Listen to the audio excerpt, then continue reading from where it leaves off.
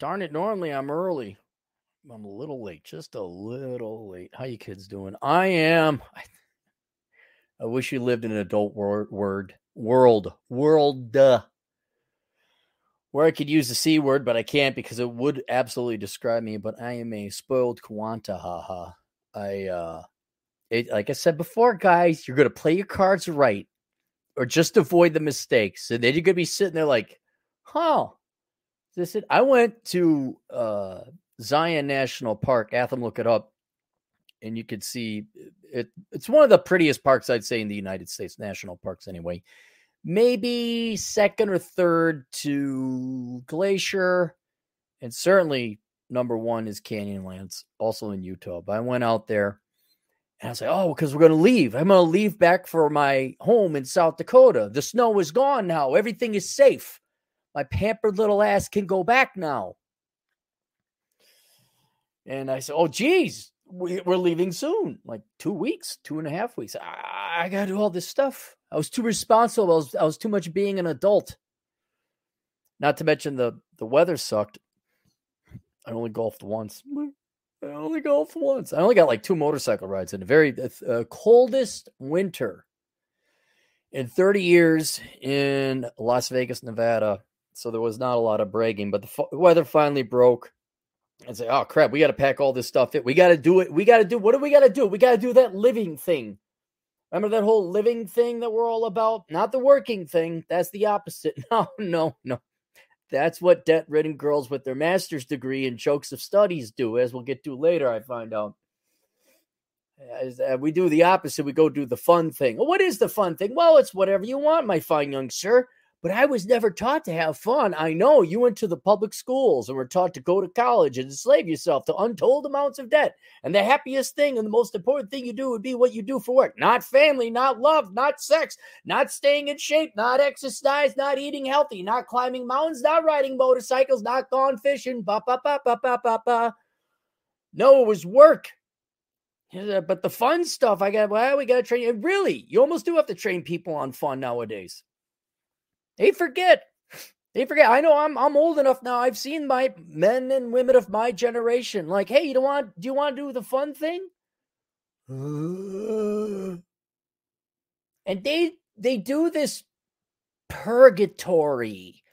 Neither work nor fun. Neither alive nor dead. Neither happy nor sad. Like, pick a side. Do you want to go have fun? No. I want to stay in the purgatory of non-existence and not living nor ending the misery through death. I wish to, stay at home. And I'm like, shink, shink, pop. I did him a favor. So I'm trying to pack in all the fun. And Zion is only, depending on where you want to hike in Zion, because there's new rules, so always fun. And other people apparently want to go to this park, I found out yesterday. So I said, okay, I want to try another hike in Zion. I want to do Angel's Landing. I don't want to sit in the shuttle. I don't want to sit with all the lemmings and the sheep and the sardines they pack in, and everyone's really slow. So I want to get. So I looked around, and on the northeast side of the park is a trailhead called East Mesa Outlook. And to kind of give you guys a visual, Zion National Park is basically just a very deep and beautiful, dramatic canyon. I don't know how far the cliffs drop, but it wouldn't surprise me if it was over 1,000 or maybe even 2,000 feet. This is where the famous Angel's Landing is. Yes, I've hiked it. The famous Chris Beckloff has hiked it. He called it Death Mountain because he also he chooses purgatory to sit at home. He does not like fun. And so you're up on top of the plateau, and then the Virgin River has cut this dramatic canyon. Not as dramatic as the Grand Canyon, but still very beautiful and digestible. The Grand Canyon, you just look at it like, takes you 2 days to hike it with any justice, and you're looking at this is too much food to eat. You just really look at the Grand Canyon. Zion, not so intimidating. It's still intimidating, but like, I could do this. I could do this whole thing. Might take a couple trips, so I could do it. And so what the commoners, what the normie conformies and inferiors do is they load up in the main southern entrance to the park. And you got to park 2 miles away. You take a shuttle. This wasn't this way 10 years ago. 10 years ago, when all you schmucks that overpaid for a house and took out home equity loans and were unemployed during the Great Recession, where you all should have stayed at home because you had no money, couldn't even go for a walk. Cappy, who was a minimalist and had his motorcycle, had free reign of the country. I'm not kidding. It will go down. It will go down as one of my fonder memories. Your fond memories, you don't know them when you're having them. You're just going to look back and say, man, those were good times. The reason there was good times, because there's a recession. I was just starting to work online and make enough money that I didn't have to, I saved my pennies and dimes. I had rental income, effectively didn't have a mortgage. I paid off my student loans, foreign concept. There's a whole new course on that. I'll be explaining to all you later how that works out. But I could just get a hotel, a good one, not the fanciest one, but a good one for like $35 a night. If I wasn't in a motorcycle, I was in a car. And all these national parks, just ghost towns. There'd be the ranger. Hey, how you doing? Hi. Can I come in? Yeah, please. You're the third person today. We've been open 16 hours. And you could just pull right in there. Zion National Park. Catch the little shuttle bus. 3 stops up. There's Angel's Landing. Right up. Amazing view. Just amazing view. Beautiful view. And then you go down. And then it was the economy slowly recovered. I know a lot of you are big Trump fans. I am not a big Trump fan. I'm not a big Trump enemy either. But there was a very average economic recovery. Long and steady. And then you people came back. Started going to my parks, driving up hotel prices and gas prices. And then the parks got cute. Oh, you need a lottery. You can't hike on, you need a lottery. And for once, I kind of agree with them, because the last time I did Angel's Landing, there was a traffic jam of people up there, which is not a good thing, because if you look at Angel's Landing, it's this thin cliff. I don't know how high, but 1,500 feet up. I got to straight down, just straight down. It's awesome. It's just awesome. I'm going to stay in. And the skinniest part, I think, is 4 feet wide, where you screw up, you're dead. You're just dead. And they got chains and you hold on. Well, there were people backed up on that chain. I'm like, okay, this isn't good. So I can kind of understand they don't want traffic jams getting up there. But now, and then there was the disease, and then we had a little bit of respite. Utah never closed down. Me and the great one and a buddy of mine and Sergeant Greg, we all went hiking, had a grand old time in Moab. It was wonderful. None of you normie people were there. You're all staying in. Oh, no. I might catch a cold. I'll just stay in and watch all my Netflix and chill with my overweight spouse. So there was a little shiny moment in time. It was about 1.5 years. And then that ended and everybody came back and forth. And now all the national parks are pretty much jam-packed. So now you got to be strategic about your approach to the national parks. You got to think outside the box of normies and conformies and inferiors, which is not hard because you look at them. They're going to do the logical thing. They're going to go into the main entrance. They're all going to take the shuttle. They're all going to take pictures. Maybe 5% of them might get off their fat touristy ass and go walk up a trail or two. I got to figure this out. So then I see there's this trail way far northeast corner of the thing. And you got to take some dirt roads to get there, but you can get there. And it hikes out into kind of what would be the middle. You're at the top or north of the canyon. It runs north-south. You're at the top of the canyon. It's on this outlook that crops out into the canyon, and you see all the canyon. So you even get a better view than Angel's Landing, because you see Angel's Landing. It had to be about 200-300 feet beneath me, maybe half a mile out. And it's not that hard of a hike. It's 6 miles around. I mean, for a normal fat, pasty, dopey, rascal riding Walmart shopping American, oh God, you guys couldn't do it in a million years. But for those of you who aren't fat, disgusting pigs, 6 miles there and back, 700-foot elevation gain. That's about it. And you get to spectacular. You don't even have to pay. Now, you probably should have the parks pass in case the ranger comes by, and I got the annual pass, so I was legit. But I went out there, and I was like, look at this. Look at this. And it scratched at it like, oh, I'm not fully availing myself. I'm not pushing up that rock of syphilis or whatever the hell it is enough. I didn't push it enough. And I was like, oh, we didn't do enough fun. We didn't pack it. We didn't have enough fun. We were forced to be in purgatory because of the rain and sometimes the snow in Vegas. And so I want to make it into Utah. I mean, it's to give you an idea, maybe those of you who are adventurers and hikers and motorcyclists, such as cyclists even, it's kind of like the island hopping strategy of World War II.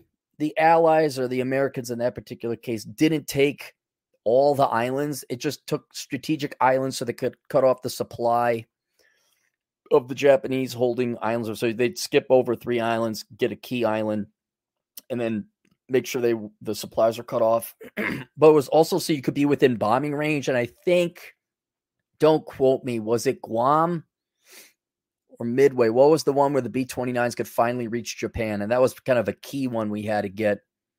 Maybe that was Iwo Jima. I don't know. Well, in any case, it's kind of the same thing in Vegas. Like, now I'm in striking distance. I'm not stuck in Milwaukee. I'm not stuck in Minneapolis.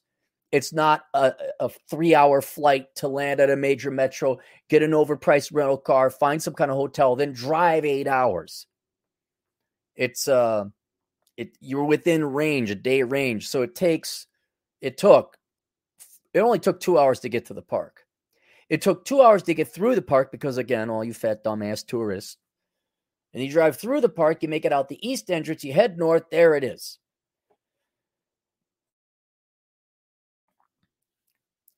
And so I was happy. And we made it back. I was in bed by 9 p.m. I could be an old man schedule, and I still managed to get Zion National Park in one day. It's like, oh, yeah. Macho Man Randy Savage.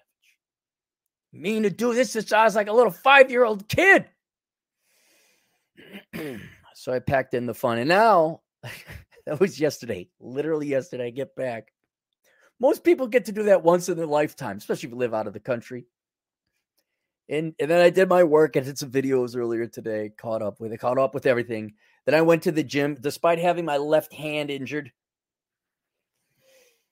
I did all my good things. I caught up with all the projects. All the projects are done. They're online. They're promoted. This, that. I went to Miami last week, hang out with Fresh and Federal Goody, Bobbity Bobbity. Okay, get out of here. We exchanged epithets to one another. I do Zion. Get back to all my work. Everything's done. Go to the gym, come back, and I have a cigar. And I'm sitting there still like, gotta do more. Gotta do more. It's not enough. Not enough fun. I couldn't. I was like, oh, I got to do. Oh, there's nothing to do. Like, literally, I'm caught up at asshole consulting. And there's some minor things like, I got to close the house down in the Southern Command for the owner. Got this monster weed that just grows like Lord knows whatever. So when I come back here in late fall, this thing is 6 feet long. I'm like, where are you getting the water? I don't water you. I think it's getting it from the neighbors. Maybe it seeps underneath the wall. But in either case, and just sitting there like, how does this get this? I'm spoiled. I'm saying he's got a pool, by the way, in a hot tub. I'm sitting on the back. It's a sunny day, like 80 degrees, smoking a cigar, listening to Critical Drinker. Like, I should have. Oh no, there's nothing else to do. Oh wait, there's nothing to do. Most people would say, I need a day of rest after a full, long day road trip and a hike. You're like, no, Jim, go, dude, we're going to die. Pack it in. Let's go, go, go, go, go. That rock, man, needs constant pushing up the hill. I hope there's a record after you die like this. Like I talked about this, the baseball statistics. He pushed the rock the most. Yeah, he pushed it the most in many different ways. He did the most rock pushing in the most creative ways. That's what he did. He spent the most time outside. He wasn't inside. He was outside. He spent the most time having fun. He wasn't working. He spent the least amount of working and the least amount of indoors and most of the amount of time. He basically died the way he was born. He was born as a little bit of like a training period, but once he got legs, he was outside. That's the way he died. He was outside hiking. Fell off the cliff, missed that step. Well, he had a great life. And hey, he fell off. And then they call it Cappy's Landing, not Angel's Landing. That'd be too Christian for future America, right? And it's Cappy's Landing. Anyway, so there I am. And here we are. I'll do a podcast. Might as well pack it in because Friday, go to Prescott to do some hiking with a buddy. Finally going to get to visit the talented Mr. Lee in Phoenix. Haven't seen him in years. It's been too long. Been too busy doing adult stuff. We're going to go do some hike someplace in Tempe. I don't know. I'm like, Tempe's got hiking? It's all developed. Where are we going to hike? So we'll go out and do that. Come back. Then we got to go to Atham's graduation. Then we come back here. Then Chad's going to be hanging out here. Maybe he wants to do Zion again, which I'm not against. There's a town. You guys want an interesting thing? All the tourists go to Zion, and as you should. But I ended up doing a motorcycle ride. I went through the middle of nowhere, Nevada. Atham looked this up. I took Highway 93 north of Vegas through a town called Alamo, then Crystal Springs, which there is no town. It literally, it's in the middle of the desert, and there's a beef jerky store in Crystal Springs, and that's it. There's not even a gas station. Then I cut over, went through a town called Caliente, ended up going north into Monaca, and then cut across the Utah border there and went south to a town called Veyo, V-E-Y-O. And the town thankfully had gas, and they had a pizzeria. But then there's this pie place, and there's all these convertibles with all these gray hairs who are they're out there having fun. They're on Team Fun. And there's the pie shop. Now I'm on a diet, very strict, very religious. But then you get this debate where, okay, taste is one of the five senses, and you really are depriving yourself, 20% of life experiences if you don't have taste. And it's like, but I want to be sexy. I want to look good naked. I still want to have better sex at 60 than most people do at their 20s, which shouldn't be hard if we all stay in shape, right? Well, we're all on that side too. All right. And I pull in on the motorcycle. I'm like, I'm going to get some pie. I'm going to forgive myself. I found this town, this middle of nowhere town, far southwest corner of Utah. And there's a line. I'm like, you gotta be kidding me. How do all these old people know about? Is this all you gotta do? Once again, wish for a recession. I poke my head in. There's a line. Yeah, it's all gray-haired white people. Only white people do lines. I know. Probably not. Don't tell me. No, the Latinos, man, will beat you in the line game any day, especially if it's a good breakfast. I don't know. It's just my experiences have been, you go, oh, here's a restaurant. Oh, and here's a line. And everyone's like, it's only 45 minutes. And I immediately count the number of people in the party. I'm like, yeah, 4 people. That's like 3.5 hours, 3 hours of human time wasted. We could all go home and do a ton of chores and then like have an entire evening off for all of ourselves. But you want to sit in the line. And so my philosophies were at battle where like, I should have gotten the pie. I'm not going to wait in line. So I hopped back on my bike, went through Gunlock, waterfalls there, nice little park. Made it back to Vegas. I forgot where I was going with that story. But that town, Veyo, V-E-Y-O. So there's the pie place. Oh, you want to do the pie place. That's the second cool reason you should go there. The main reason you should go there is there's a no-joke volcano, like a stratovolcano with the cone, a cylinder cone, and the crater in the top. And I a lot of volcanoes out in Wisconsin. And there's another one in Santa Clara not too far away. And I start looking at the geography. I'm looking around like, yeah, this is all lava rock. And I looked up, I'm like, oh yeah, there's the volcano. Hopefully it won't go off anytime soon. And so if you want to see some, let's, because you're going to headquarter in St. George. Let's say you do go to Zion National Park. You can almost say you're going to stay in St. George or Cedar City. Go do the loop around. Go to the other side of that mountain range to the west. Go to Vail, get the pie. There's a pizza place. Go get your pizza. But I don't know. You go back, say, yeah, we did Zion National Park, but we climbed a volcano, and I don't think it's that high. I think it's only like maybe 600 feet, maybe. Not for you normal America, not you guys. No, there's Netflix, there's welfare checks, there's STIMI checks, there's your disability check because you came down with a touch of the social anxieties. And there's just all those social worker women just can't cut that check enough for you to stay at home and piss away your life and get fat and get diabetes, have your feet cut off at 28. But for those of you who know you're going to die and you're not a degenerate piece of worthless shit, may I recommend you little side trip out there. Go to Vail. Check it out. Oh, hey, Vlad Elkham's in the house. Him and I might go up there. If we got enough, Chad, if we're doing it early. Like we leave at 5 a.m. because I ain't going through that park again. We're going to go up and around. Atha can look it up for us. Come in from the east side.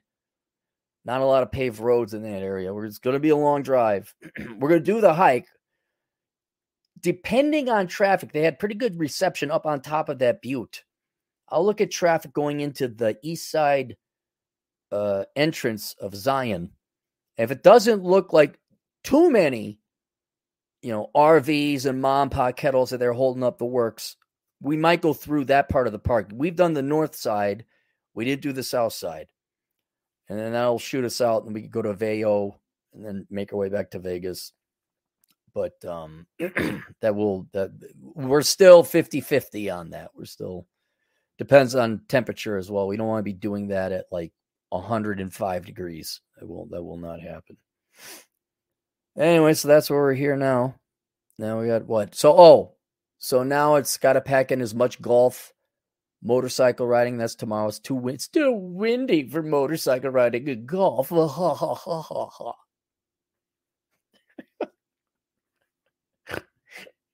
Oh, I'm spoiled. That's right. You will spoil yourself. You play your cards right. You don't major in dumb stuff. You save your money. You'll be at this stage, but instead of being 48, you'll be 32. Like, what do I do? I don't know. It's just another 50 years of this stuff. Then you die. As best as I could put together. Maybe you're lucky enough for Chad to come out and go hiking over at Zion National Park with you. Man, it doesn't get better than that. Hiking with the Chad Elkins. Oh my God. What more is there to life?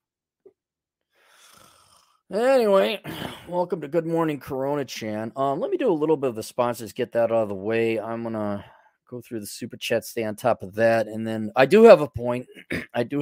This was meandering in my mind. And then the closing, the bankruptcy of Vice and BuzzFeed. Oh yeah, I was going to look into that one of these days. So a new book, new sponsor. I got to read it. Vitruvia 144. Okay, this is by SP Daily. If you remember, if you were back in the blogging days, Daily sent me a book called Welcome to the Divide, and it was an absolutely intellectual joy to read. And you guys know I hate reading. It's about humans crossing the divide into virtual living, virtual sentience, and he did a phenomenal job. The first part of that book is a little like, what the hell is he? Why is he talking like Bob Dole in the third person? And it becomes apparent by about the third or fourth chapter. This one I have not read, Vitruvia 144. But if you search SP Daily on Amazon, I'm sure you'll find both books. I have not read it. I cannot vouch for it. But if it's anything like his first book, I would strongly recommend that. AcademicComposition.com. Go to AcademicComposition.com so you can have other people write your college papers for you. Although a lot of people are saying ChatGPT has taken that over. Not exactly wrong there either.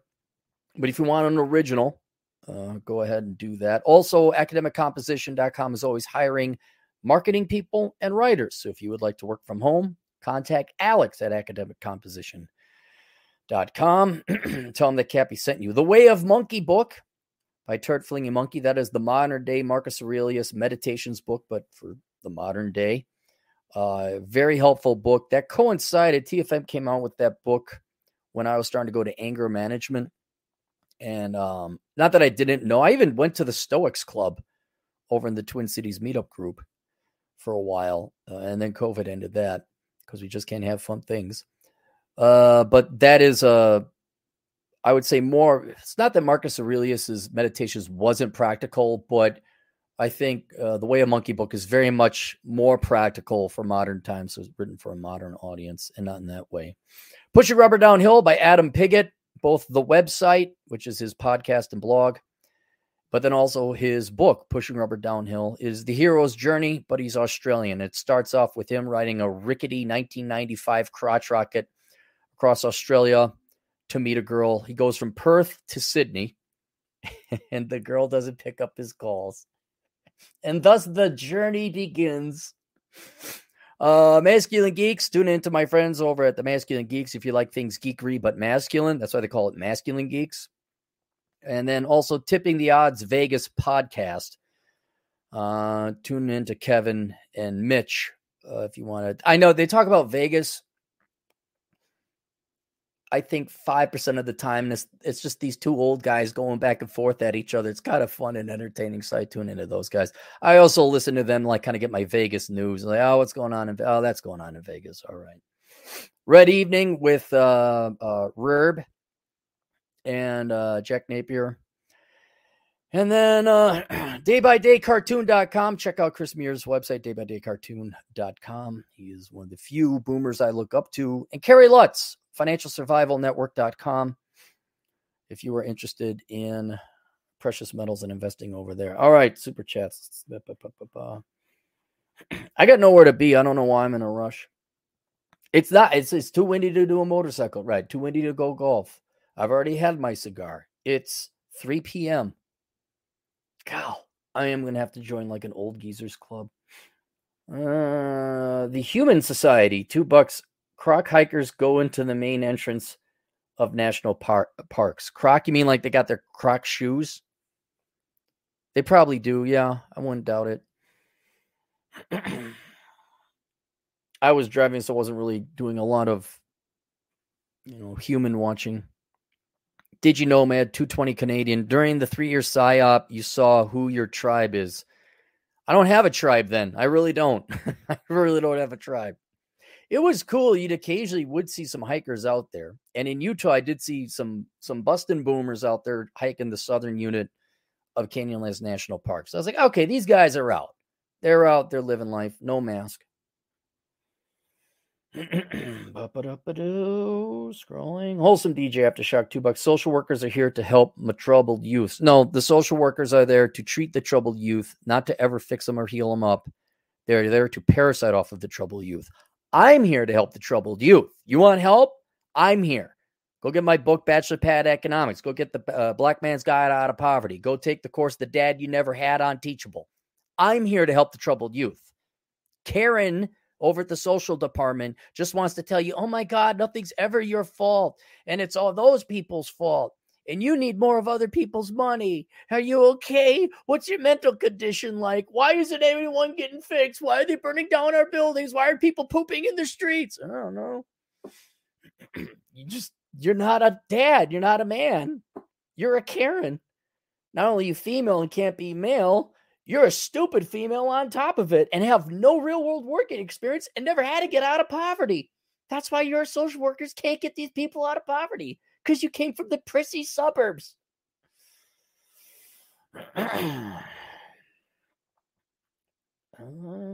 Vlad Elkins, who you can subscribe to his channel if you'd like, the Elkins Accounting Hour, $2.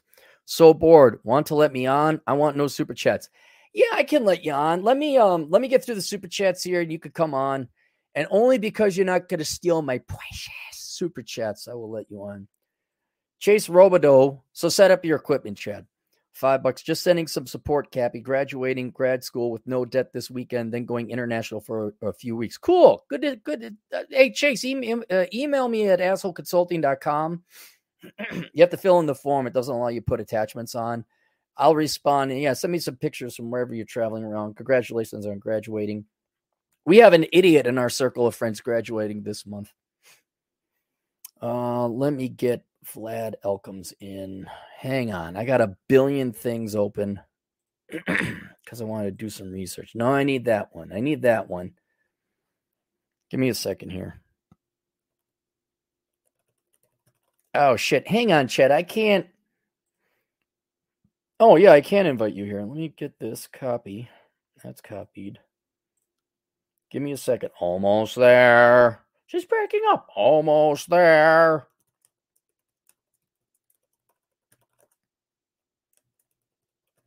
Now watch. Oh my God, Twitter, did you let me in without... What's your phone number? Let's get Vlad Elkins in on the house. Man, you are bored too, Chad, eh? End of busy season. Vlad Elkins, CPA. All right, it's there.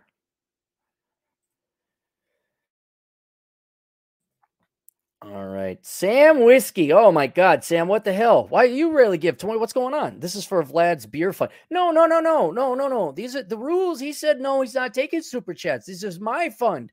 This is my not a beer fund. This is my gas fund to go to Arizona this weekend. This is my Pokeball fund. I have only had 2 Pokeballs since I've been down here. That's another thing. I got to avail myself of all this food. Because, surprise, surprise, the culinary industry in Rapid City is not exactly all that in a bag of chips. All right, we're caught up. Let me get rid of that. Are you coming in, Chad, or what? I got topics to go through here. Well, let me read the article while Chad's coming in. This is from the New York Post, and many of you already know about this. This is last week. Vice Media is likely to file for bankruptcy. Report. Vice Media, the Brooklyn-based company that was once the darling of the digital media world, is preparing to file for bankruptcy, according to a report. The filing could happen in the coming weeks, the New York Times reported Monday, citing anonymous sources with knowledge for the matter. Founded by Shane Smith, don't know who he is, whose once high-flying media firm was worth nearly $6 billion. Guys, if you start some basically slander mud raking website and someone's going to give you just $1 billion for it, you take it. Okay. Vice has been looking for a buyer since last year. The Times said that more than 5 companies have expressed interest in acquiring Vice, but the chances of an acquisition happening now are increasingly slim. The looming bankruptcy would mark an end to Vice's wild ride in which Smith sought to disrupt traditional storytelling, mainstream media. Traditional storytelling. What are you talking about? Is that what you call lying? Is that what you're calling slander? Is that what you call muckraking? Is that what you call tabloidism? Is storytelling? Mainstream media companies like Disney invested hundreds of millions of dollars in Smith's vision. Who's in charge of really? Disney, you do know you're going to go back to like the 60s, 70s, and 80s where you were dormant. You're going to go back into the dormant world for like 2 decades here. In 2017, a funding round for private equity firm TPG gave the company a bloated valuation of $5.7 billion. Vice includes Vice News, a handful of websites like Munchies and Motherboard, and an advertising agency called Virtue. There was the .com bubble. We're going to sell dog food online. And then there's the social media bubble. But this is journalism. This is like, at least, look, let me explain to you where this concept of intrinsic value. You need to have real value to your business. Now, normally that's profit, but sometimes it could also be assets or patents or copyrights. Vice was just muckraking, which there's more than enough muckraking tabloids on the internet. More than enough. All right, but then there's girls who are cute with nice set of tits. Those one OnlyFans girl in reasonably good shape has more intrinsic value and a cute set of tits on OnlyFans than Vice does all of its little, gossipy, columny drivel. And for those of you wondering, I want to get private equity. I want to get a hedge fund. Although I think you guys have started to see the sheen has fallen off. What idiots in private equity would give this company? They didn't give them $6 billion, but would invest at a rate that would value it at $6 billion. Like these Wall Street guys are not that smart. They really aren't. They are distracted by shiny, glittery objects. Ooh, NFTs. Ooh, crypto. Ooh, and I'm pro crypto. They didn't understand it. Ooh, you're a social media website that does everything that the Daily Mail does and all the British tabloids, but you're American. You got a cool word called Vice? Okay. However, by most accounts, Vice is currently worth a small fraction of that sum. If Vice does file for bankruptcy, the company's largest shareholder, Fortress Investment Group, could end up controlling it, the Times reported. This is what happened to, for those of you, a very similar story, but it's not as sexy because very few people have Yahoo Mail anymore. Yahoo News, which is equally used toilet paper as Vice. It's just, we hate America, we hate capitalism, OMG, gossip, filth, and trash, all right? Only reason I know about that is because every time I log out of my Yahoo account, email, I'm hit with, my eyes are graped by just the filth of America. It was TikTok before it was TikTok. Okay. They are owned by they were owned by Yahoo itself. Then it was AOL or Verizon. And then it was sold to some private investment group. Now it's on its second or third private investment group. Who are these private investment groups? What the hell's wrong with you? Do you actually make money on Yahoo? And you look at the editorial board, it's like, okay, what Marxist leftist female-centric shit are we going to throw up today? Good run with it.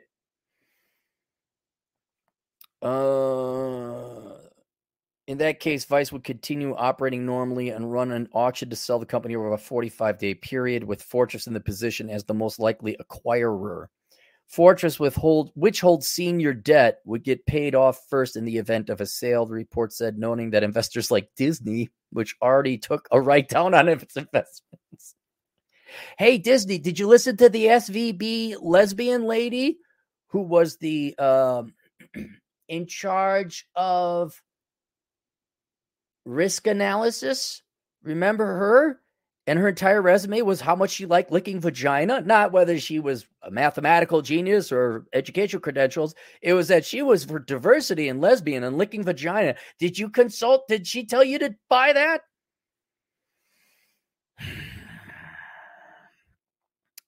Let's see if Chad's in here. There you go. Hey, what's up? Nothing. You like this mezzanine trance financing that these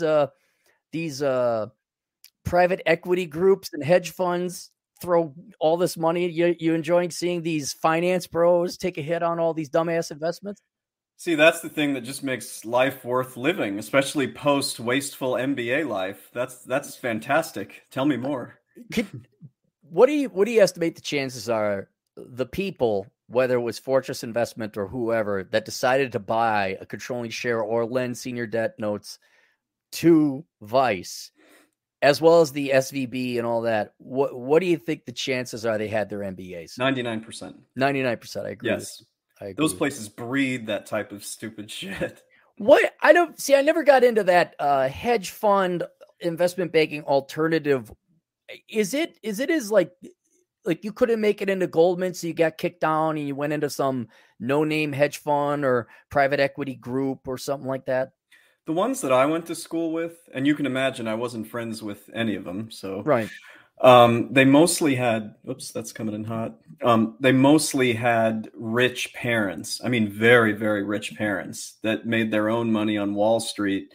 So Junior there doesn't want to work, 1,000 hours as an investment banker or doing something with a major bank, on right. Wall Street. Instead, they want to have their play money and start their little hedge fund and see if they can grift all the masses into giving it to them. So do the parents give them the seed capital to run it with? Yeah. Okay. Yeah. All right. At least the ones that I knew did.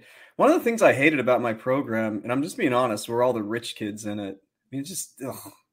I too hated all the rich kids in my program. Yeah. Do you know why? Because they were spoiled and never had to work hard Because for rich anything. kids are assholes, generally Yes. speaking. Yeah. Yes. I met a rich kid who was nice. He worked hard, but for him, there's 99 assholes. So yeah. Yes. But for those of you who are majoring in finance, I'm going to work for a hedge fund or a private equity group. No, they're not going to hire you. They're going to hire their buddies, and it's a money-losing operation. Yep. But all right, I got to go back here. Senior Disney, which took a write-down of its investments, wouldn't get a return. Vice Media, this is a quote, Vice Media Group has, are you ready for the double speak? Are you ready for the spin? Here we go. Vice Media Group has been engaged in a comprehensive evaluation of strategic alternatives and planning, a Vice rep said Monday. The company, its board, and stakeholders continue to be focused on finding the best path for the company. Founded as Vice Magazine in 1994 by the bombastic Smith, the firm steadily made its push to video and TV. Was Vice ever on TV? I don't remember that. I mean, I don't watch a lot of TV. Right. By 2013, Vice had its own weekly news show on HBO. Okay, so they were on TV. 3 years later, it launched a cable channel, Viceland, which slumped in the ratings. Under Smith, Vice had big hopes of becoming a media juggernaut with revenue touching $1 billion by 2015. What do you think is a pet peeve of mine when they quote revenue? They're not factoring in expenses, because if you're making $1 million in revenue, but your expenses are $2 million, you have a bankrupt company. Right. And yeah, that's it. Because this was so obvious in the .com days where they're like, oh, they had sales go up 25%. I'm like, what about their profits? And they, instead of using price to earnings, because there was no earnings, they used price to sales. Do you remember those days? Yes, I do. I absolutely remember that. Oh God, you got it fooled me at first, but then it exposed itself because I was working security late at night and I watched CNBC Squawk Box and all that. When this was happening, I'm like, yeah, but they ain't got no profits. And then you realize oh, this is it. They're not that smart. Right. These people are all on a scam. They're running a scam. That's what they're doing. And so for those of you who are you look at something, you're like, well, wait a minute, that doesn't make sense. All finance people say, well, you don't understand, you see, because of future CAGR growth and EBITDA. Guys, if it doesn't make a profit, it's worth shit. That's it. That's how simple it is. This bleeds over into my business. It's not always therapists. It's other people who claim they made all this money. I'm like, whoa, good job. And then I see what they spent, and it's like, okay. Of course, they make payments on their estimated taxes on that money, right? That's the first thing they do because they know they got to pay that, right? They're just so responsible. They make my life so easy every year. And it's your fault they got to pay in, I bet. And they hate the news I give them. Under Smith, media juggernaut, making $1 billion by 2015. According to the Times, Disney explored buying Vice for more than $3 billion that year after investing hundreds of millions. A deal never happened, and Vice was getting squeezed by the challenging digital advertising market. Meanwhile, a series of critical reports in 2018 on how Vice was built on bluffs and smokes and mirrors by Smith, who reportedly oversaw a toxic work environment of female staff. That's not good, but they weren't making no money. It damaged the company and its founder. Dubik left Vice in February after a 5-year stint as CEO. Her departure is known, blah, blah, blah. Vice's fortune were souring by 2019. The HBO show and the cable channel were canceled. News leaked out that Vice ponied up $1.8 million to settle a pay disparity class action lawsuit filed by female employees, and Smith was replaced as CEO by A&E boss Nancy Dubuck. Under Dubuck, there has been several rounds of reorganizations across the company, which has not only helped cut costs but also grow revenue. The Wall Street sounds like she actually kind of went in there with a financial mind. The Wall Street Journal reported last year that Vice has estimated it will hit $1 billion in revenue by the end of 2023. Well, why would a company that's going to hit $1 billion in revenue this year, Chad, file for pay? I don't get it. They're making so much money. It's as though they never took accounting 101. Right. Or did a personal budget. The CEO left the company this year after helping clean up its toxic workplace culture. Last week, the company said it was closing Vice World News, a global reporting initiative that covered world conflict and human rights abuses, which the news outlets was known for under Smith. All right. So that's one. What do you remember Vice for? Vice. I mean, is Vice the one that used to do those like the clickbaity type things? Is that what that was? I never really paid attention to that stuff. Yep. It's a tabloid. And so I didn't know it went back to 1994.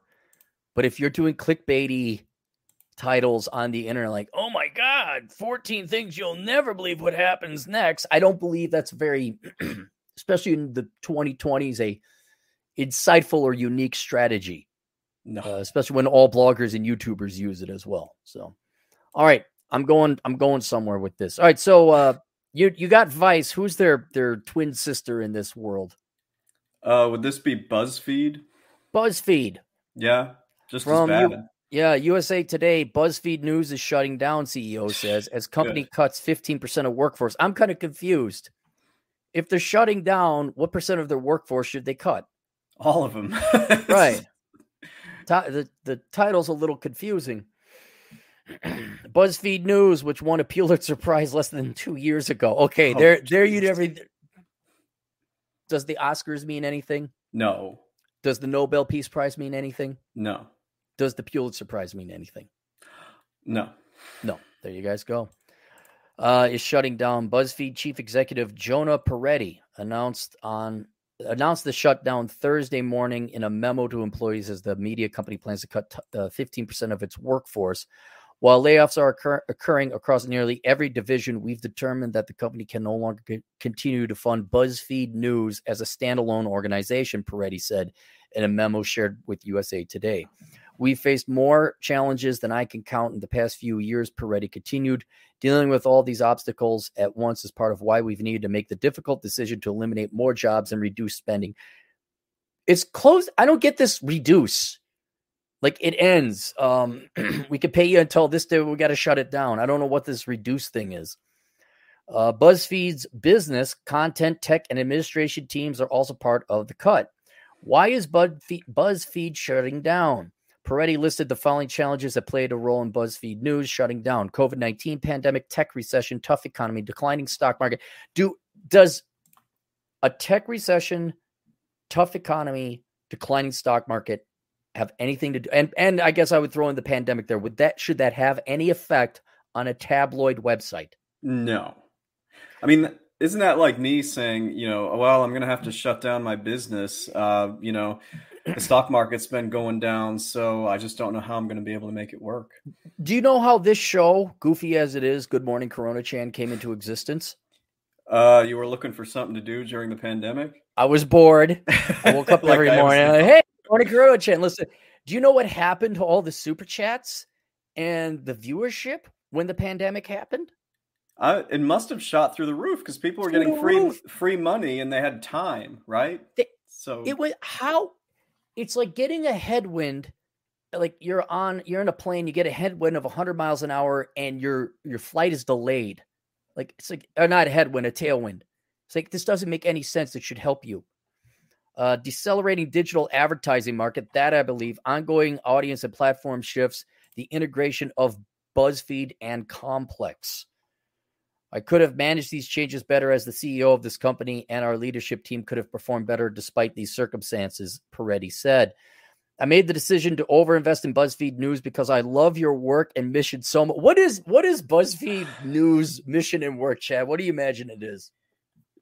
Just to get people to click on their stupid articles that are full of gossip and yeah. And you love filth. Filth, yeah, I love. Can you personally? No, personally. Like, could you, Chad Elkins, love tabloid filth, slandering yellow journalism? No, but I did date Cuddlebooks once, so I'm capable of loving some things that you shouldn't love. So right, but I question. I know he's doing PR stuff, but I question if he actually was like, man, I love yellow and brown journalism. I love just wasting people's times. I'm like, yeah, buddy, you got some moral issues there. You got some moral issues. It's disgusting. It is. This may be slow to accept that the big platforms wouldn't provide the distribution or financial support required to support premium free journalism. Because, Chad, you know what I need more of? We need more free journalism. We need more independent journalists. We need more journals out there. I especially like the type who work for free for the Huffington Post just to tell me their opinions, right? Well, they do it for followers, and then you see they have about 112 followers on Twitter. We're going to get to that. Known for writing stories aiming at younger audiences, the outlet had won several awards in recent years, most notably a Pulitzer Prize for International Reporting in 2021, which focused on the Chinese internment camps and the mass detention of Muslims. All right, that might have actually been a little bit of real journalism you guys did. In December, BuzzFeed cut 12% of its workforce, Variety reported, which came after BuzzFeed News was cut by 1.7. Am I confused? Is there a larger parent corporation to this? So that's what I was wondering when they kept saying, like, they're not getting rid of everybody. They're just, I don't know, reshuffling or something. I think somebody owns Vice. Or well, BuzzFeed. This is BuzzFeed now. BuzzFeed. All right, here, maybe there's a little bit more information. Peretti said Huffington Post, which was acquired by BuzzFeed in 2020, and BuzzFeed.com signaled they will open a number of select roles for BuzzFeed news staffers laid off. So there's a parent company still remaining? There has to be, the way this article's sounding. Is it surprising to you that a journalist at USA Today didn't give us this clear information? See, why would I want to know the facts when I can just listen to their rampant speculation about something I don't care about? These roles will be aligned with those divisions' business goals and match the strengths and skills of many BuzzFeed news editors and reporters, Peretti said. Moving forward, we'll have the single news brand in Huffington Post, which is profitable with a loyal, well, they don't pay their journalists. No wonder they're profitable, with a loyal direct front page audience. So, okay, it sounds like BuzzFeed bought Huffington Post. Yeah. But Huffington Post makes the money, so the overall company is still solvent. It's just that BuzzFeed as a brand name will be eliminated. Yeah, that's what I'm reading here. So yeah, BuzzFeed owned itself. It's just now they're downsizing, I guess. Yeah, it's like you married a poor woman, and then you pissed away all your money, but she inherited billions of dollars from her passing away father and an inheritance. Now she's got the money, right? Mm-hmm. Yeah, kind of like that. All right. Now, let me ask you something. You've been with me a long time. We've been friends for quite some time. What was probably the weirdest and most unique thing that has happened to me in my career that was also probably the single best thing to happen to me in my career? And notice I don't take this seriously as a career because journalism and podcasting and all this is not a career.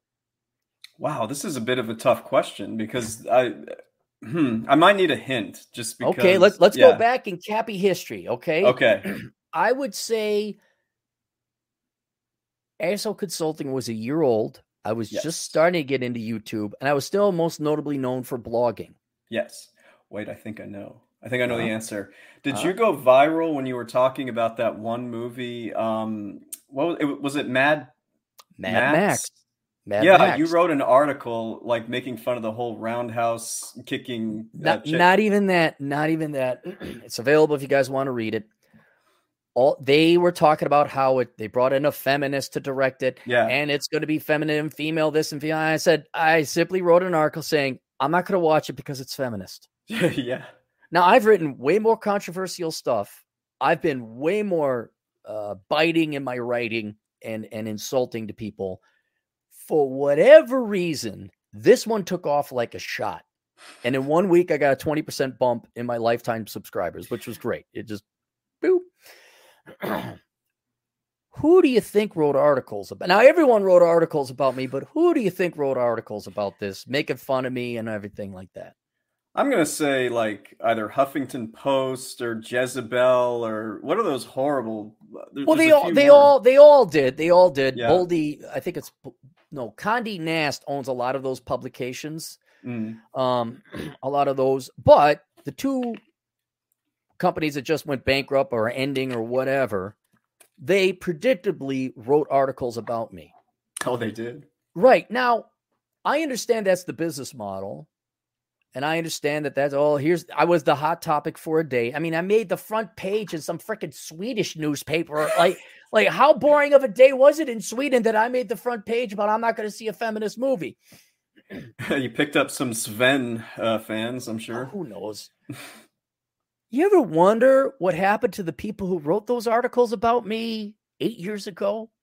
Well, I'm sure that they found themselves employer challenged at various times. Did you go back and look? I went back and I looked because I remember all these like smirky, smarmy, smug millennial 20-something journos like with doing their their problem thing. glasses. Oh yeah. It just and so I went back, I said, okay, well, let me see if BuzzFeed and Vice wrote about me. And sure enough, here it is. This is from BuzzFeed. This was written by a Lori Penny, in 2015. That name sounds familiar.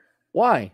Does it sound familiar? She's actually, okay, Lori Penny is somebody I've read about before. She basically made a career. If it's the same one I'm thinking of, she's British, and she made a career of basically writing stupid articles like that. Is that... Define career. Well, no, that's overstating. I define career as like it generates enough income and generally produces something of value to society, but that's just me. She created some niche, but that doesn't mean it was a profitable niche. She created I'll be honest, shit. I'm surprised you even heard of this person. So here she is. Mad Max is a feminist playbook for surviving dystopia. She went after Roosh. Let me just interrupt. She went after Roosh one time. That's how I remember her. Yeah. Okay, well, she went after Roosh, and Roosh is actually way more successful. Yeah. So you could go through and read this, but then I go and you look up, let me get her name. I'm evil incarnate. She doesn't have a page at BuzzFeed anymore. Where'd it go?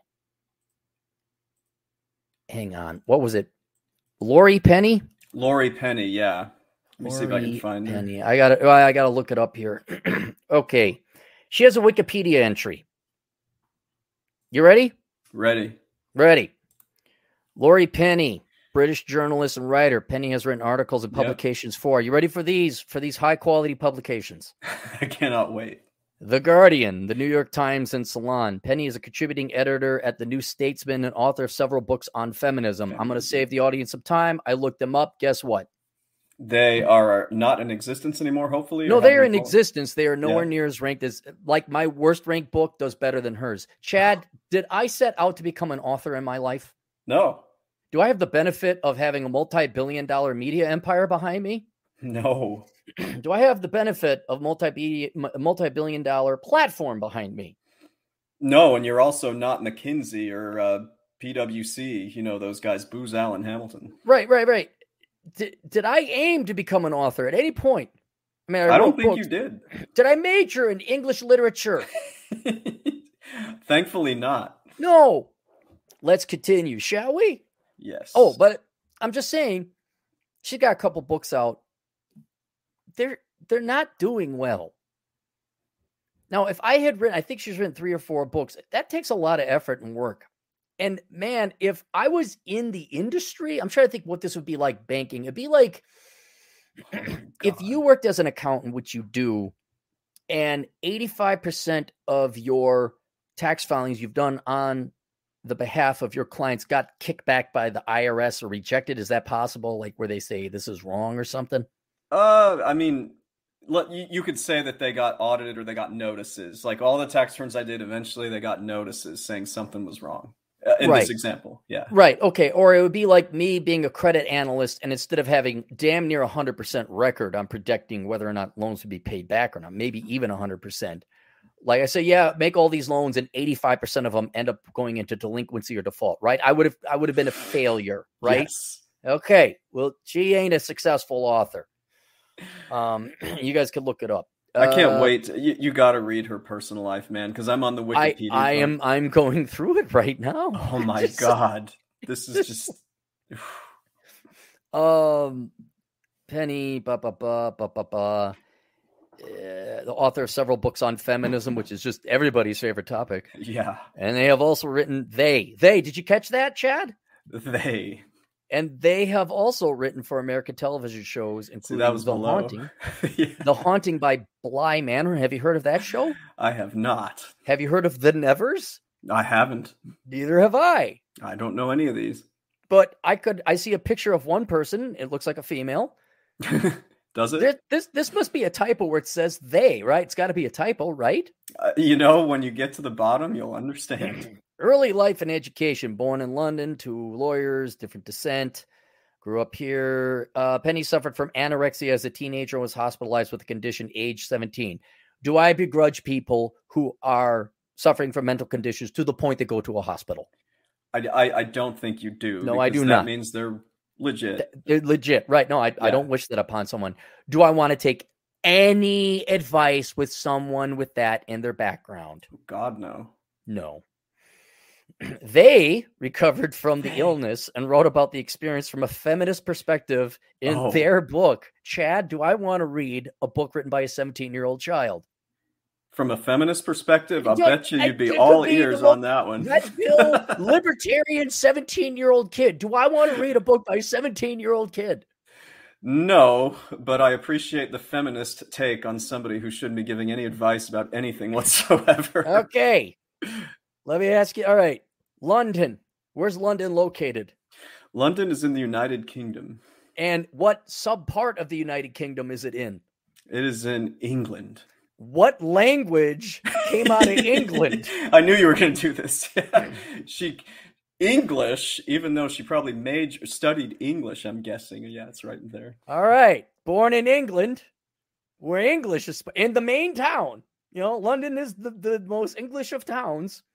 Penny attended the independent school at Brighton College before studying English at Wyndham College. Chad, did I study English? We didn't study English. No. Why are my books more successful? Because they actually have information about something interesting, real life, not English. You just say, I don't write shit books. How's that? Yeah. Career. You ready? Here we go. Career. Penny's blog, Penny Read, was launched in 2007, was shortlisted on the Orwell Prize for blogging in 2010. Chad, have you heard of the Orwell Prize? I have never heard of it, but man. Does it matter now that the Pulitzer doesn't mean jack F all shit? No, but what a name, huh? Orwell Prize. Oh, man. Penny went on to become a columnist at The Independent in 2012. I believe that's a British tabloid. It is. And then a columnist and contributing editor for The New Statesman. They are regular contributor to The Guardian, which is rank leftist, not journalism. Yes. In April 2011, they presented the Channel 4 Dispatches programming, cashing in on degrees, and also appeared on Channel 4's satirical current affairs program, 10 o'clock live, and on BBC's 2 News site. I dig it. That cashing in on degrees is like dangerously close to like your area. Yeah, but how much you want to bet? I need more. I need my doctorate in English. I don't speak it good enough. In 2012, let me ask you something, Chad. If we were to go through, obviously she's writing her own Wikipedia page. And I don't know if you know this about journals and their Wikipedia pages. They list every little thing as an accomplishment because they don't have any big ones. Right. Like if you go to their LinkedIn pages, it's like, dude, I would have skipped over that. Like that's not really, you get the bullet points. I would say, okay, banker from these years to these years, analyst and economist from these years to these years, ballroom dance instruction on the side, degree. These are the years I attended. I think that'd be about it. If I have a Wikipedia, I would say wrote these books, link, runs Asshole Consulting, link. Host of these 2 podcasts on his YouTube channel here. Link. From Milwaukee, Wisconsin, bobbity boo, right? Would I say on October 24th, 1996, broke the record for fastest response times at the University of Minnesota Police Department Security Services Division? I would think that we talked about this on my show. You haven't had to update your resume in 15 years or something? Yeah, it's coming up on that, 12, 13 years. Yeah. I'm not going to either. There's no need. Do you? Do you put the fact, like, she had like one-time appearances on these different shows? Do you put every time you were on like the CBS News Good Morning show? And I've been on all of them in the last like 5 years. I've been on all of these local channels because they just want to talk to a tax person during tax season. All I do is mention it here and maybe on social media. Right. You don't put it on your resume, right? No, it's not on my website. It's not on my I mean, I don't even have a resume. Is that a great accomplishment to you that you made it on a show one time? No, they were just too lazy to. Everybody said no, but they found someone who was like, yeah, I'll give you a few minutes. And only because one of them was a client of mine, someone who worked there.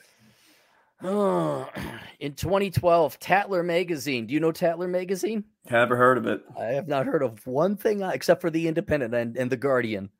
Described Penny as one of the top 100 people who matter. Oh, shit, Chad. Oh, who matter, huh? Matter. This is what you have to do to matter, apparently. Trophy, participation trophy, much the 100 people who matter.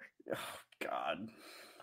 Did I tell you I was in a competition of like,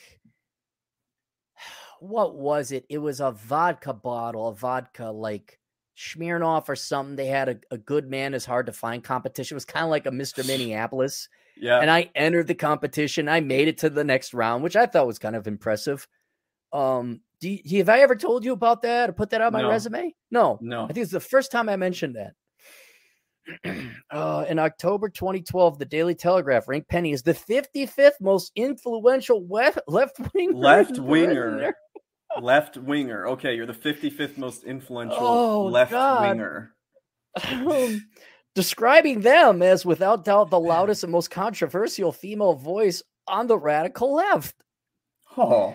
And the knowledge networking company Editorial Intelligence awarded Penny its Twitter Public Personality Award. Oh, Personality Award. Yeah, this is somebody I want to be spending a lot of time hanging out with. In 2015, and notice 2015 is like the last career entry.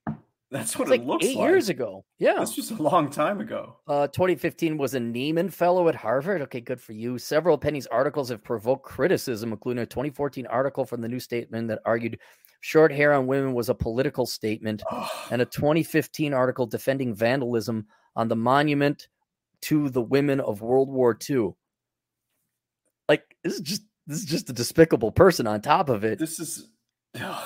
But it's a pretty dumb person, too, where it's like, Chad, if I'm going to write an article, I did, by the way, for those of you who were blogger readers, I did post an article last week on how to make education free. And not only that, but how to view it. It should be a right. And I came up with a philosophical way. Now, that's a little weighty, right? Making education a right, free education a right. Yeah. And I came up with a way, and I'm a libertarian, so it's not going to cost any more money, but I figured out a way to do it. Would that pique your interest or be of interest to you? Yeah, I keep forgetting to go to your blog because I forgot that you still write there, to be honest. I don't. This is the first article I've written in a year. My point is, I wrote about something that is weighty, important, and if implemented, would save society trillions of dollars by my estimation, make life better for everyone.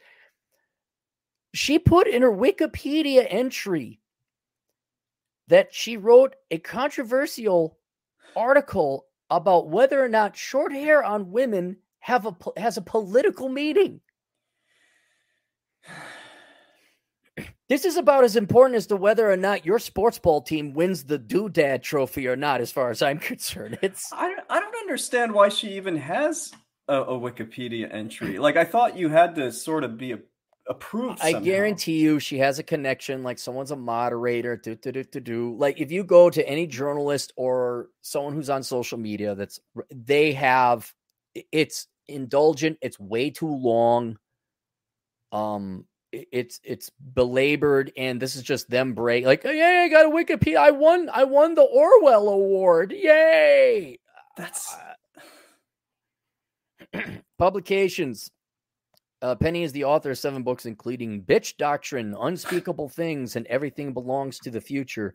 Penny's book, Penny Read Notes of the New Age of Dissent, was shortlisted for the first, are you ready for this award? You've heard of this award, I'm reading along, yep. The Bread and Roses Award for Radical. It's not just she won the award, they had to subcategorize it into Radical Publishing in 2012.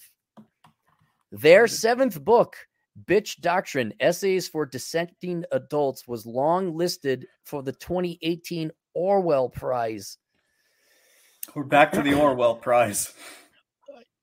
Penny has also written for streaming TV, contributing to episodes of the Netflix show Haunting of Bly Manor and HBO's The Nevers, and acted as a story editor on Carnival Row. Haven't heard of any of them. All right, here we go.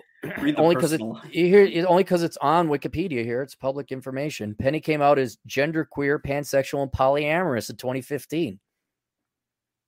Do I care? No. Do I think anything less of her? I don't think it matters either way. It doesn't matter. No. Yeah. In 2020, Penny stated a preference for the pronouns they, them. Did you run out of stuff to do, Penny? What? There you go. Was it a boring 5 years? They also use she, huh? You cut out there for a second. Oh, I'm here. Okay. Yeah. They also use she, her pronouns, although they consider them to be less accurate. In 2020, Penn married in Los Angeles, California. Penny has stated that they have post-traumatic stress disorder and autism. Autism, yes. There's where I question it. Where it's like, you better be legit. Like, because there are people who suffer from PTSD and autism. Yes. And I'm wondering if you're just a bored little girl who's got nothing else going on. That was what I was afraid of. That's why I was like, read the personal life and see if this helps explain it. Or all I want to go here's why I wanted to go through this. Who won? Not that there was a competition, but who's winning? Not her. Or not sorry, her. Them, not they or whatever. All right. And I remember everyone like, oh my God, are you all right? Oh my God, are you all right? I'm like, look, it's the tabloids. These are nobodies. Right. And have you seen the meme where there's one person standing in front of like literally thousands? There's a black and white drawing. People are just drawn as very kind of simple figures. And the one person is saying, you're all wrong. Yes, I've seen that. That's what that was. And if there's one thing I could kind of convey to my audience from an intellectual standpoint, is especially nowadays, like look at these people. Now, this is one example. And we're going to go through another. I'm not going to go through all of them because Lord knows how many idiots wrote articles about me. But for a fun experiment, go look up Aaron Clarey, Mad Max, see who wrote the article, and look them up now because it's been 8 years. But these people, well, I wouldn't say they're even sane, but they don't matter. These are not stable, intellectually honest people. Chad, how many people do you think actually read my article that I wrote about Mad Max? I'm going to say very few because they probably just saw the headline and they're like, oh, crazy guy. But that's the business model of all these fake media establishments, some of which were actually like legit mainstream media establishments that went out there. So BuzzFeed and Vice are just muckrakers. That's all they are. Right. It's just clickbait, shock, and all that. But it goes to the mainstream media as well. It does. Yeah. And I just like, who do you want? Look, you may not agree with me politically, but look through my track record. Oh, hang on. It's not there. I can't find her. I don't think she's on Twitter. But if we wanted to do like, who's got the bigger dick? I do. In her own field that I never aimed for. And I will point out one other thing. Like, if you are within the industry with all that support and infrastructural support and access to these platforms, the only way you are not as successful is because you don't work as hard. That's it. And this is a freaking hobby for me. This is a freaking hobby. So that was her. Let's go to the BuzzFeed one. Oh no, that's the article, USA Today. No, where'd it go? Oh, darn it. I missed hang on. Let me type in. You were reading. Yeah. Hang on. Okay. Aaron Clarey, Vice. I could search it. It's very easy. So here's Vice. This is 2015. And the guy who wrote this was Drew Millard. Let me see. Nope, that's not what I wanted to click on. Here. How many subscribers do I got on Twitter, Chad? I don't know. Let me check. Take a look. I'll wait. Let me guess before I look. Tall and tan. Are you and up to young 5 figures on this? Let me see. Yeah.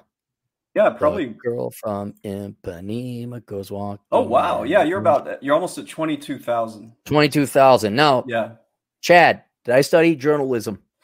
no, Did I go into the world to be a journalist? no. If I spent 20 years at journalism and some rando banking idiot economist guy had more subscribers than me, would I be pissed that some nobody who didn't aim to be a journalist is beating me at being a journalist?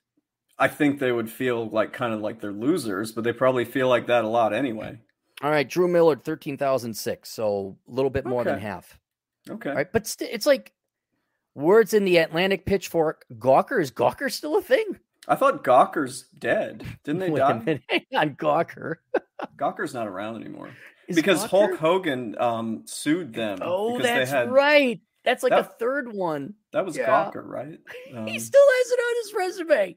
Gawker. Yeah, you can't. Yeah, it's gone. It's gone. He has a book, How Golf Can Save Your Life. How many reviews? How many reviews? Hang on. Let me click on it. You like golf? Maybe it'll save your life. Kindle and hardcover. Now let me scroll down. Let me look at the rank.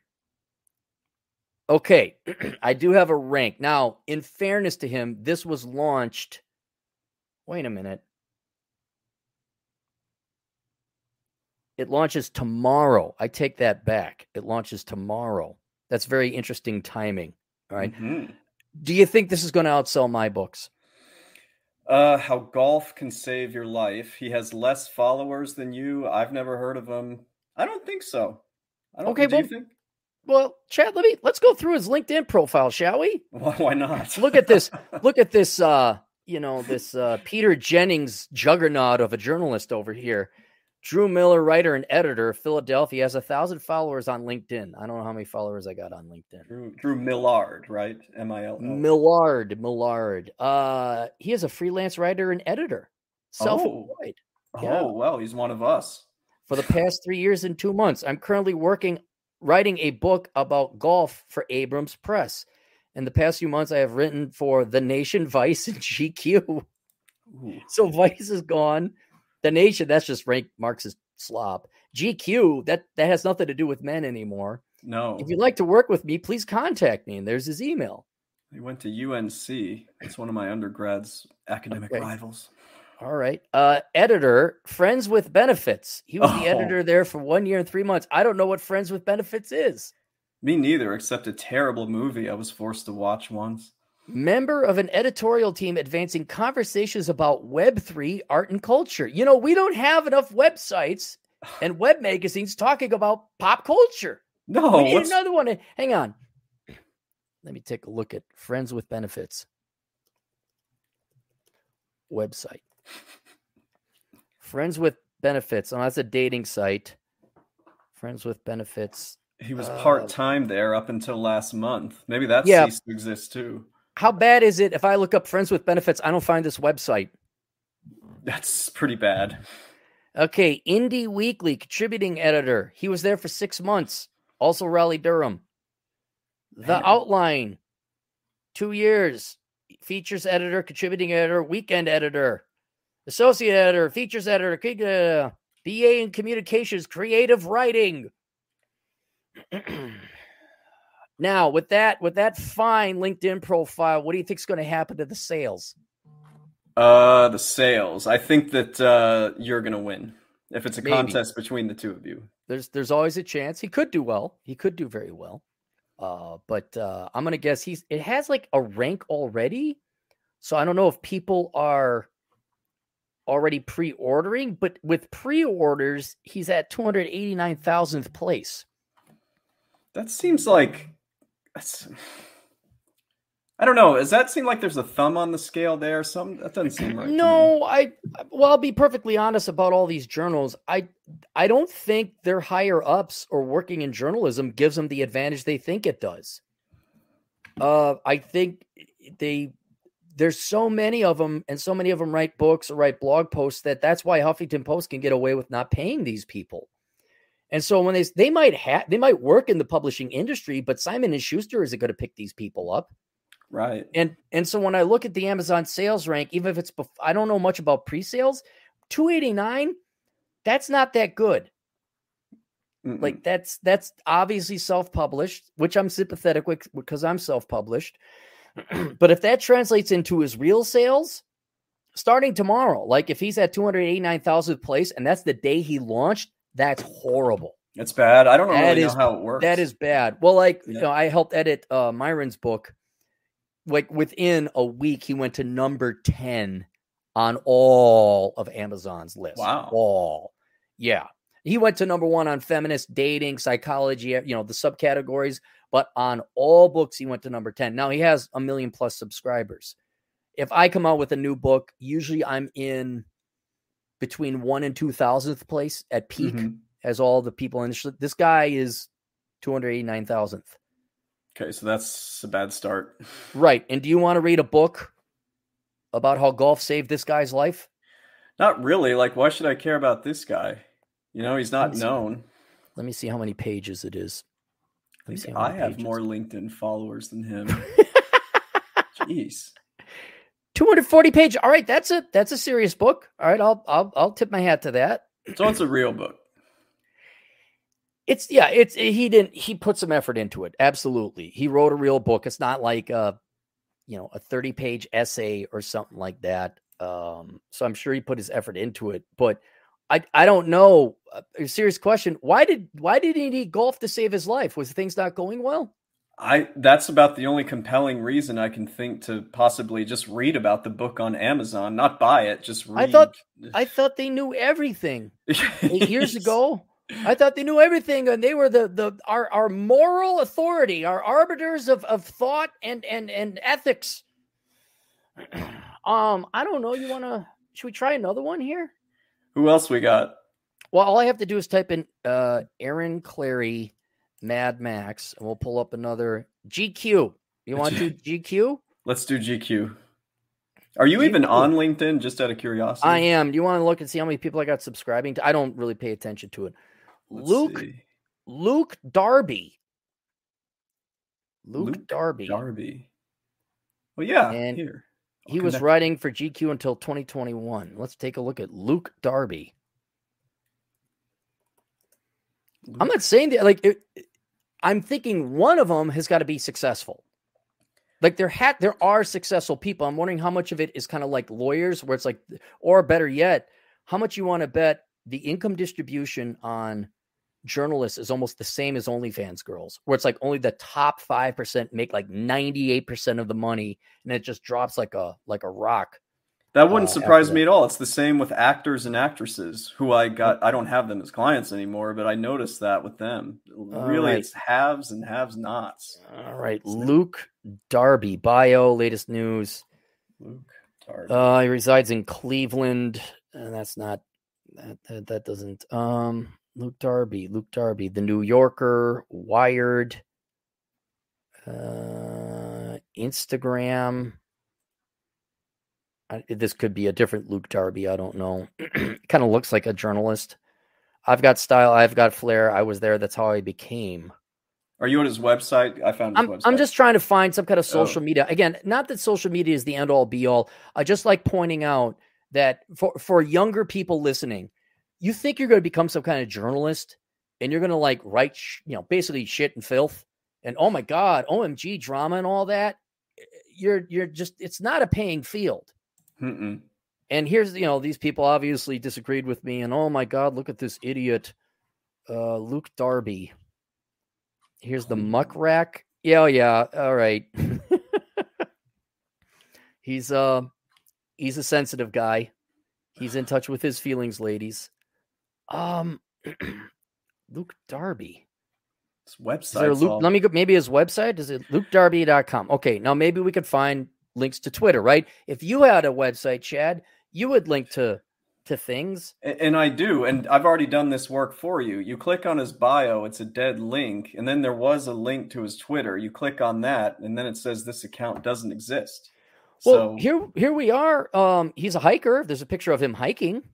So we have his website, yeah. Yeah, but okay, let's go to Twitter. The link didn't work when I tried it. This account doesn't exist. Yeah, what do you think happened there? I think he's just a regular lazy. Why do you major in journalism, Chad?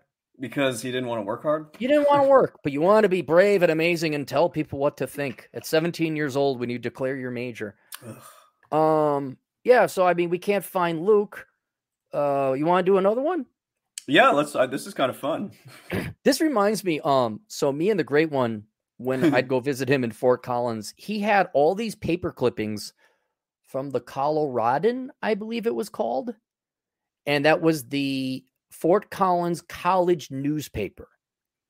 And it was very interesting by accident what he did, but he lived in that place for almost 20 years. So he had all these old articles, newspaper clippings and articles he had. I said, let's go to the bottom of the pile.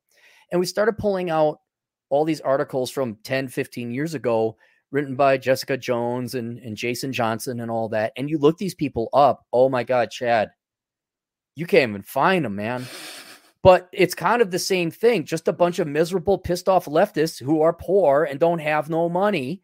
And I don't know if I would necessarily call them failures.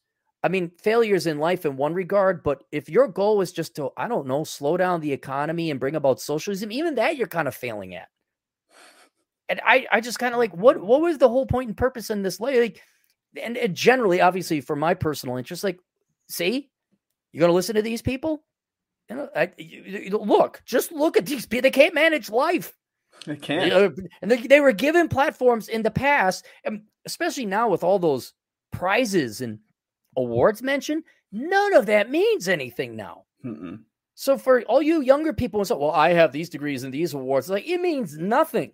It means absolutely nothing.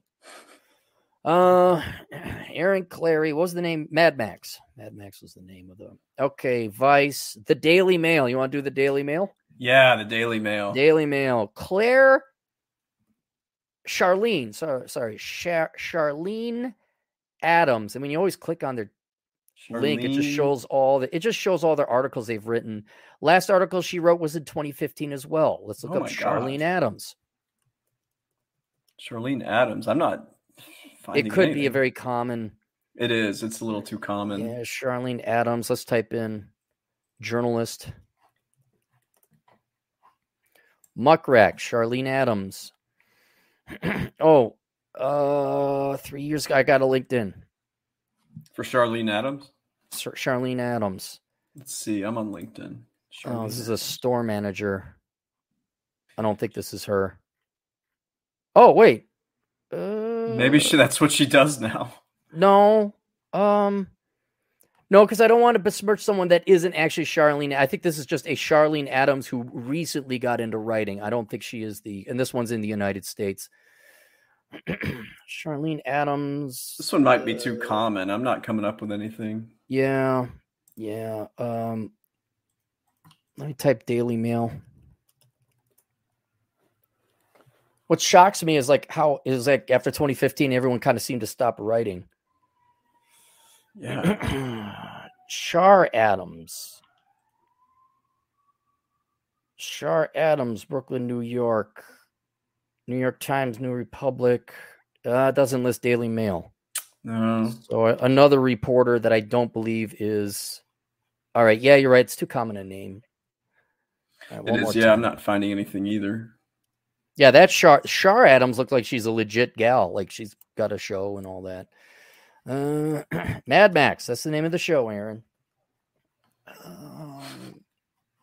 Okay, Guardian. Jason Wilson. Jason what? Jason Wilson. Just go to the Guardian. Jason Wilson. Jason Wilson, Guardian. Let's see. It's from Portland. Ugh. Okay, he's been writing since 2022, so it's not that. Investigative journalism. Okay, Jason Wilson. Oh boy, that's a pretty common name. Journalist. Just look for the one based in Portland, and you can tell he's based there. The Guardian, Bellingcat, investigative journalist. Jason Wilson, journalist, Pacific Northwest. All right. Twitter. Okay, he actually has some followers. He's got 34,000. Oh, okay. All right. Yeah, so legit. He might actually have. Yeah. Well, I don't know if he's legit, but we've looked through what, 4? Yeah.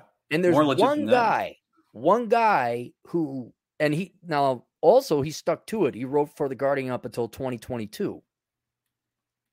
So he seems to have like a work ethic and kind of a discipline. His last article appears to be in March.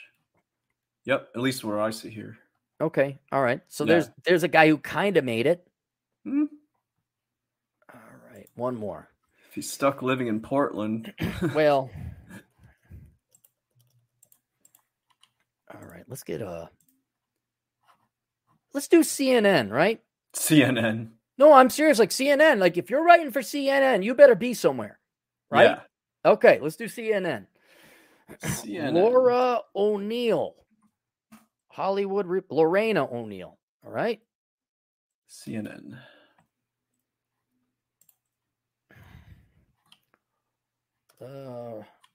Journalist. So Laura just to be O'Neill. clear, these are the people that like were slamming you on various platforms, or was it these ones? Right. Were looking, yeah. All I was doing is going back and searching my name, Mad Max, and it pulls up all the articles right off the bat, pages of it. I mean, we could go look up Swedish newspapers if you'd like. All I want to know is what these know-it-alls, where are they now? That's what I want to know. And half their companies are bankrupt. And especially if, like, okay, you're journalists, you should be better at it than me. Okay, Lorena O'Neill,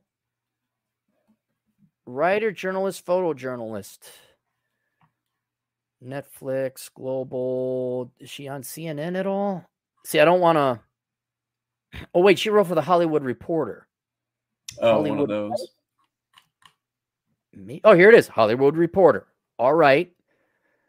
So let's go through this. Reporter, photojournalist, 8 years, 10 months. Freelance work in the Atlantic, Esquire, NPR, Los Angeles Times, Jezebel, Hollywood Reporter, USA Today, CNN, Billboard. All right. So she's still working. Netflix. Jezebel. But is that even a thing anymore? I don't even know if it's still around. Okay, Netflix, 6 years, 3 months, up until August of 2022. What does that tell you about her self-employment stuff, Chad? Well, August of 2022. So is she just now becoming self-employed, or maybe never was? Well, maybe she finally 2 years ago made enough money to be self-employed. About time. Drove market strategy, global product writer, EMEA and LATM. What's a LATAM specialist? Bilingual product writer, contributing editor, Hollywood Reporter, OZ writer, editor, reporting fellow, Pop Sugar, New York associate editor. Ooh, Pop Year Sugar. stints here, freelance reporter, page 6, New York Post. Okay, Chad. Unites a Bachelor's of Arts in journalism or English? Poetry. English and Spanish literature. She double major. Don Quixote. Okay.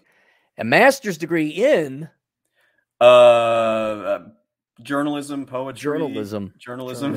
Because it wasn't clear enough the first time around. Yeah. Why do you need to get a master's in that? God. Okay, let's see. Once again, CNN. Impressive resume. Wrote for all these places. And a photographer and bilingual. I'm going to expect better than me. There she is. She looks to be about our age. God, you had some non-fans on Tumblr back then. I didn't even know if Tumblr was still around. Did I have non-fans? Wait, Tumblr? Like Tumblr. A lot of people were going after you on Tumblr. I just typed in what you typed in, Mad Max Clarey, and I keep getting these Tumblr links. Chad, okay, man. She got her pronouns up. She worked at a lot of places. She has a master's degree. She is about my age. Well, wait a minute. If I go LinkedIn, it should tell me the year she graduated. Say her name again. Hold on. Lorena O'Neill. Lorena O'Neill.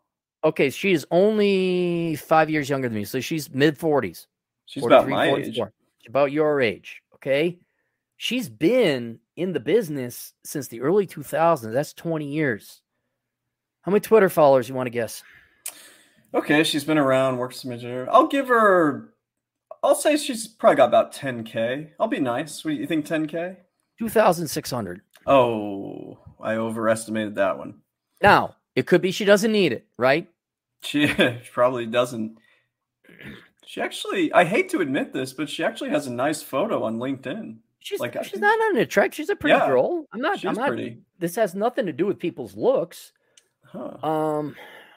You know what? Let me look up Lorena O'Neill on Amazon. Maybe she's got some great books. She's down in New Orleans. I have more followers than her too on LinkedIn. Well, God, that's like the bottom of the barrel. You just started this last year. And I don't have a resume. You're an accountant. I haven't updated that since 2015 of all years, 2015. There's nothing else. That's it. Marie Claire. Yep. Yeah, is that even a thing anymore? No. There you go. Yeah, I think that back then, I mean, I'm sure it's like this now, but people are just picking up whatever clickbaity headline and they all pile on without reading the article, and then they try to get clicks. It's just. Would you say people are now more aware of that now that it's been introduced into the concept? Okay, so then the BuzzFeed slop reporting had a limited shelf life. Yes, and that's why they're going out of business, among other reasons, I'm sure. Well, I just wanted to point out all these fine men and women or theys in the journalism community. Congratulations, you guys are just kicking a lot of ass. God. Oh, God. That's got to be stressful, like wondering where you're next. Can I talk about, you like it when I talk about Cuddlewooks for a little bit, right? I love it when I hear about other people's pain. Absolutely. Okay. Cuddlewooks was constantly trying to get her poetry published and articles published. And the thing is, she basically never succeeded. But the one time that she did manage to get something published, it was in like so obscure. It was like the Cincinnati City Poetry, just something. And I'm just thinking, you're spending all these hours for something that doesn't pay you any money and that nobody cares about. I mean, it's just, It blew my mind. What does Cuddlewookums and I'm going to assume all four of these people have in common? Wow. I was going to say mental illness, but there's probably a more obvious answer. No. Why are they not successful in their careers? Why is anyone not successful in their career? Because they don't want to do hard work or just work in general. They want it to be easy and they're lazy. Lazy. I will say, you know what? Fuck it. I'll say it. Like, she was lazy. Like, Cuddlewooks was lazy. Yeah. She got a master's degree in what? Literature or something? Poetry. Okay. Did she work 2 jobs to pay rent ever? She worked a like job. Our Latino friend that we know? Oh God, she never did anything close to what our Latino friend did. I mean, maybe a tenth of that. Exactly. Best. Yeah. Exactly. Now, who's graduating with his chemical engineering degree and is hopefully going to make, $70,000 a year, right? And who's still living off her parents, living off the husband or something like that? Clarey, you and I have already made more in 2 months than she's making for the whole year. And remember, I still do her taxes. I find it hilarious. And I guess as an offering, a peace offering to all the people we talked about today, how is that work avoidance strategy working for you guys? I think they're all well under their 30s or 40s. There's only one of them, the dude we talked about before, who kind of has he seems to have a career. But how's that working, avoiding work? And how's that going? We're going to get the Wasco Republican, conservative, libertarian. How's that going, man? Have you brought about your socialist utopia? Did you stop? Did any of you read my article? I want to know about that. But what is it like to basically suck at what you aim to do your entire life? That's just got to suck, man. Even I knew when to quit banking, but oh my God, they're still going on. So. You know what gets me is that, so I begged you to come on here. Why? Because I'm bored. I've done all my work for the year. I'm not planning on doing my own stream for a little while. So I'm just I get it, man. It's a little bit hard to relax, but I can't imagine these people who can't even make a living having to sit around with all this energy. It's just, how do they do it? I also don't understand. I can understand why a 24-year-old guy stays and plays video games and doesn't try and work because he's still young. He's been stuck in school that entire time. it's still new. It's easy. I get it. But after like even 10 years of that, you gotta think like, man, I want to do something else in life. How interesting can video games be? How interesting can writing the same old slop? Oh my God, white male conservative Republicans in the Senate didn't give us more of other people's money. Oh my God. I mean, oh my God, the sky is falling. You know how long they've been saying the global warming and like, yeah, we got it. What else is new? And just, yeah, you'd think that they would say, I want to do something different. But man, laziness is a powerful force. It really is. I mean, every time I come across somebody like this, I simply cannot relate to them. Like I was out over the weekend and my buddy brought his new girlfriend. And the second I start talking to her and she's telling me what she does, like, oh, I make art and all this. And I'm just like. And this isn't an 18-year-old young girl who's no, trying to this figure is somebody in their mid-30s. Yep. And so I told him, we'll call him James. I'm like, James, can I talk to you for a second? And I just gave it to him. I'm like, I dated a girl like this once, cuddle books. Trust me, man, it ain't going to work out well. No, it isn't. It isn't. But it's not I just, for the audience, because remember how I was dragged out in front of the court of public opinion? Yeah. I just want to shine a little light of public opinion on these people now. Like, hey, how's it going, guys? You doing good? It'd be great because they don't remember who I am, right? Probably not. They've written thousands of articles in it, but it would be great to go up to like, the hiking guy joining the hike, find out where he goes hiking. Oh, he's in this meetup group. Like, oh yeah, no, I wrote this article about Mad Max, and like, dude, it went global. People like wrote article upon article, and like, I'm here now because of it. Because if it weren't for those people, I wouldn't have gotten anywhere near the traffic and all the subscribers that came after it. Like, totally launched me into the self. And now I get to like chill out and relax, and and just he be the guy or the girl, and then just, all right, see you later, buddy. So it was that gave you that major bump. I'd forgotten about that. Yeah, so long ago. I had been writing 11 years on my blog, and whatever. So that's 100%. The day before, the week after, I had 120%. They got me on the same amount of subscribers I'd get in 2 years, in 1 week. Yeah, I just so. I remember, another thing I remember. I had, guess who I had living with me when all this took place with you. It wasn't our dentist friend, I'd imagine. No, it was 40. It was 40, yeah. You cut out, Chad. 40, yeah. You cut out. Say that again. Oh, no, yeah, we're back now. I was just saying, yeah, it was while all this was going on, Forney and I were in my living room laughing about it because that was the couple-month period where he was living. I had people. I had a friend at his office, and some of the girls were talking, oh, my God, I can't believe this article written by this Aaron Clarey guy. And he peeked up, and he just shut up about it. And he was like, oh, I remember that, I was like, so it's like, where were you when JFK got shot? Yeah. You want to do some super chats here? Sure. I don't know where you left off. I got it. Is it here? Okay. Wholesome DJ Aftershock for $5. Hey, Chad, why couldn't Crappy hack it at being an accountant? Because very often he comes up short.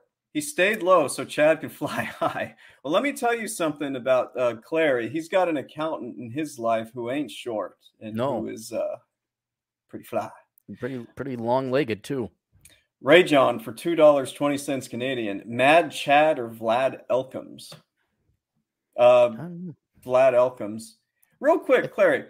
I was thinking of changing my YouTube channel to Vlad Elkins CPA instead of Chad Elkins. No, you don't? No, it's already there. Okay. You got your website, the algorithms, and Chad Elkins is fine. We just like calling you Vlad Elkins. Okay. Dr. Paradox for $5. Rich kids are a-holes. They don't know how to work hard, says two guys casting. Come on, you got to laugh at that. Yeah. It's how we got here. Yeah. Yeah. I've done lots of landscaping, collected many cans, patrolled many nights, worked many, looked at many spreadsheets. I've done my time. I did a lot of thankless grunt work, believe me. Why the math for $10? Sounds like corporate's goal is to bore you into giving them a pass. Get an IT career instead. I don't get it. Giving them a pass. Probably something you were chatting about earlier. Something talking about before, but thank you regardless. Yeah. Ray John for $2.20 Canadian. How cringe or weird was my trolling? Well, you used to be kind of perverted, Ray John, but you've toned that down a little bit. I think he had to graduate here pretty soon. Yeah. Swallow Speaking Blue. of Swallow Blue, yeah. Speaking of great, I hope he's doing this kid had not a good environment to study in, so I hope Swallow's doing well. I haven't seen Swallow in forever. These companies were never meant to be profitable.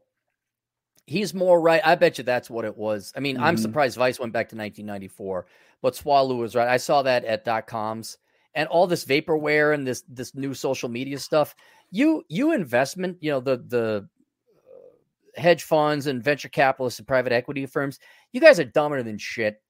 You're giving all these companies money that are, well, we're not going to be profitable for 10 years. All these guys do is come in there, say with some soothsaying words about IT and technology and social media. They pay themselves an ass load in terms like corporate executive salaries, and then they walk away after 3 years with like $1.2 million. And you dipshits like, well, but my price to sales. But Swallow is right. I did work for a .com where that's all the guy did. Like in the end, you found out. And the feds did not like it. The feds did not like it very much at all. Turns out grifting is potentially against the law. Niraj for £2, PhD in land whale cocology, salary $95,000 plus per year. No, I don't think any of them. What would that be like to have like a master's degree in journalism? I mean, and you're in your 40s. I feel bad enough about getting an MBA because an MBA is just so not worth it. But I mean, a master's in journalism, and you get 2,600 subscribers. Ryan for $4.99. You guys convinced me to study accounting. I'm a sophomore in college and I have a tax internship at the Big Four, making $32 an hour with big bonus. Thanks. Well, congrats, man. Hey, Chad, here's a joke for you. What is $32 an hour? More than any of these journalism. Yeah, there you go. Is that funny? It is funny. This 20-year-old kid makes more than people twice his age. Getting an internship after your sophomore year, that's pretty hardcore because usually it's your junior year where you get into that. Cynic for $2. Have you done the Cable Mountain Trail at Zion? No, I saw signs for it, and Cynic, you're right, because it was the same trailhead, and then if you went right, you went off to the Mesa Overlook, but then the Cable Mountain was angling. No, it was the road signs. There was the road signs leading up to the trailhead. You could go Cable Mountain or you could go Observation Point. We did Observation Point, so you're right, Cynic. But no, I haven't done that. If it's worth it, I'll do it. Go ahead and text me. And I would be interested in going to Zion if we can make it work. Like I was saying, I know you just went. Temperature's the number one thing, and we're leaving early. Sure. And then we're gonna loop big old. Remember when we got those awesome bakery products? Atham had like 3 of them, and he ate all of them. Yeah, St. George. Okay, no, that was in Cedar City, so it's past St. George. Yeah, yeah. So we're gonna go through that town. We're gonna go around the north side, come in from the east side, and then we're gonna go all the way back. And it's gonna be a long ass day. But the hike itself won't take us more than an hour and a half. Well, just out of curiosity, are you doing that to avoid just getting bored and going on the same route? Or no, because when you go, the quickest way to get to that trailhead is to go through the park, and you have every fat, slow driving trailer hauling boomer and Karen. I'll tell you this because I've gone to enough national parks. What causes the line at national parks, Chad? There's multiple things. What's the number one thing that causes lines at national parks? Slow people, slowness. Which type of slow people? They're all slow. Which type of people take up the most time? I'll give you a hint of the Rangers' time. Oh, it's got to be the Karens or the boomers. What are the Karens doing? Why are they taking up the Rangers' time? Because they want to speak to the manager. No. Oh, I thought I had a good joke there. You are Karen. Yeah. You're with Herman. Okay. You go Badlands National Park. Okay. You pull up to the ranger gal. What do you do as Karen?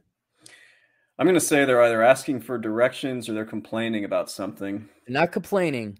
They're asking about everything to do in the park that they should have looked up on the internet. Oh. Badlands. I knew some rangers. Where do we find the buffalo? Where do we find this? Where do we go? Like that is usually what holds it up. That happened to you yesterday? No, I'm sure it did, but the line was so far back. We were in line for like 45 minutes. And then you got to go up this switchback. You go through a tunnel. That's backed up. Then you get out the east end. All right, that's okay. It loosens up a little bit. Then you got to turn around. You got to go back through the park. And so the east entrance is backed up. And then you're going really slow. And I'm like, F that. We're just going to go around. I'll show you cedar breaks. We'll show you some other stuff. But I am not going through that park again. Okay. Absolutely not. Dre for $2. Carlson School caused Cappy success. #ad, #sponsored. They have. Indirectly. They did. Indirectly, yeah. They gave me a worthless degree. They pretty much lied about the value of this degree and like their ranking and all that other stuff. And they didn't lie about it. According to the Gorman report. Have you heard about the Orwell Prize, Chad? Have you heard about the Gorman report that ranks the schools?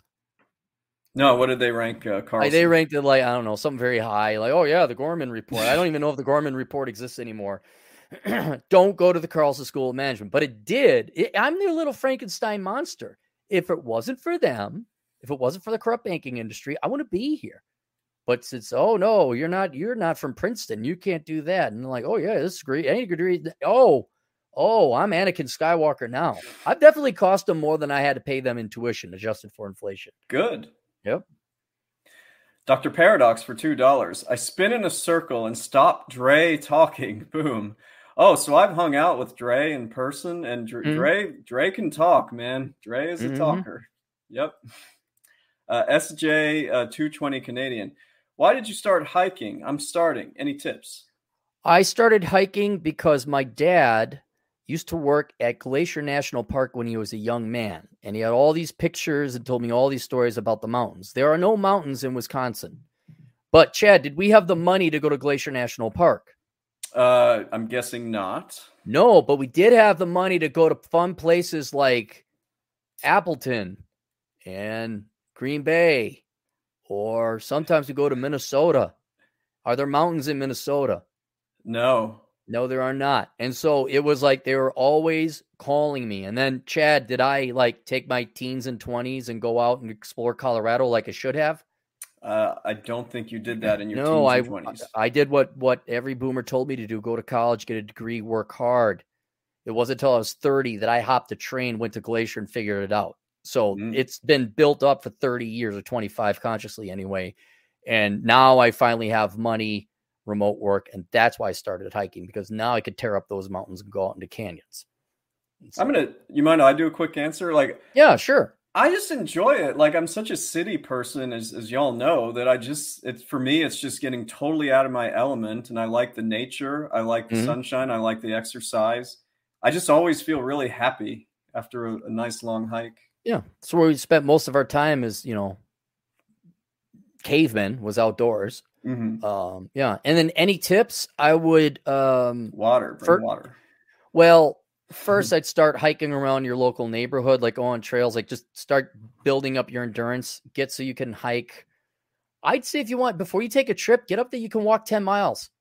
Make sure you can walk 10 miles. And if there's hills, walk up those hills. Like, you want to be used to getting elevation gain. If you really want to do it quickly, do stairs. Go find people used to do stairs at the different skyscrapers in town. So find some stairs and just do stairs, man. Do stairs. And then I would start, if you want to do mountains or canyons are fine because you're going down where water is. But if you want to do mountains, I would keep it under definitely 9,000 feet for the beginning. Because if you're from Louisiana, where you could touch the water, or you're below sea level, your lungs are not used to the lack of oxygen up there. Yeah. So there's the Guadalupe Mountains in Texas.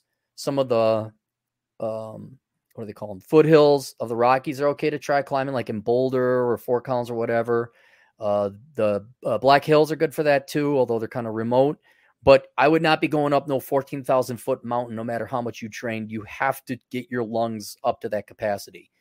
And so if you really want to see something that's amazing, but you don't want to go high elevation, I would be doing canyons like Canyonlands National Park, Arches National Park, Zion National Park, anything in Utah. As long as you avoid snow-peaked mountains, you should be all right. Let me ask you something. If you're like a good runner and you're in very good shape, you got good cardio, but you haven't trained yourself with elevation, are you still going to possibly be able to keep up with people who have? Totally depends on the individual. Yeah. I've had people that it doesn't phase them at all. And if you're in good cardio, you'll be fine. Whatever reason Oxygen gets into your lungs and your blood just fine.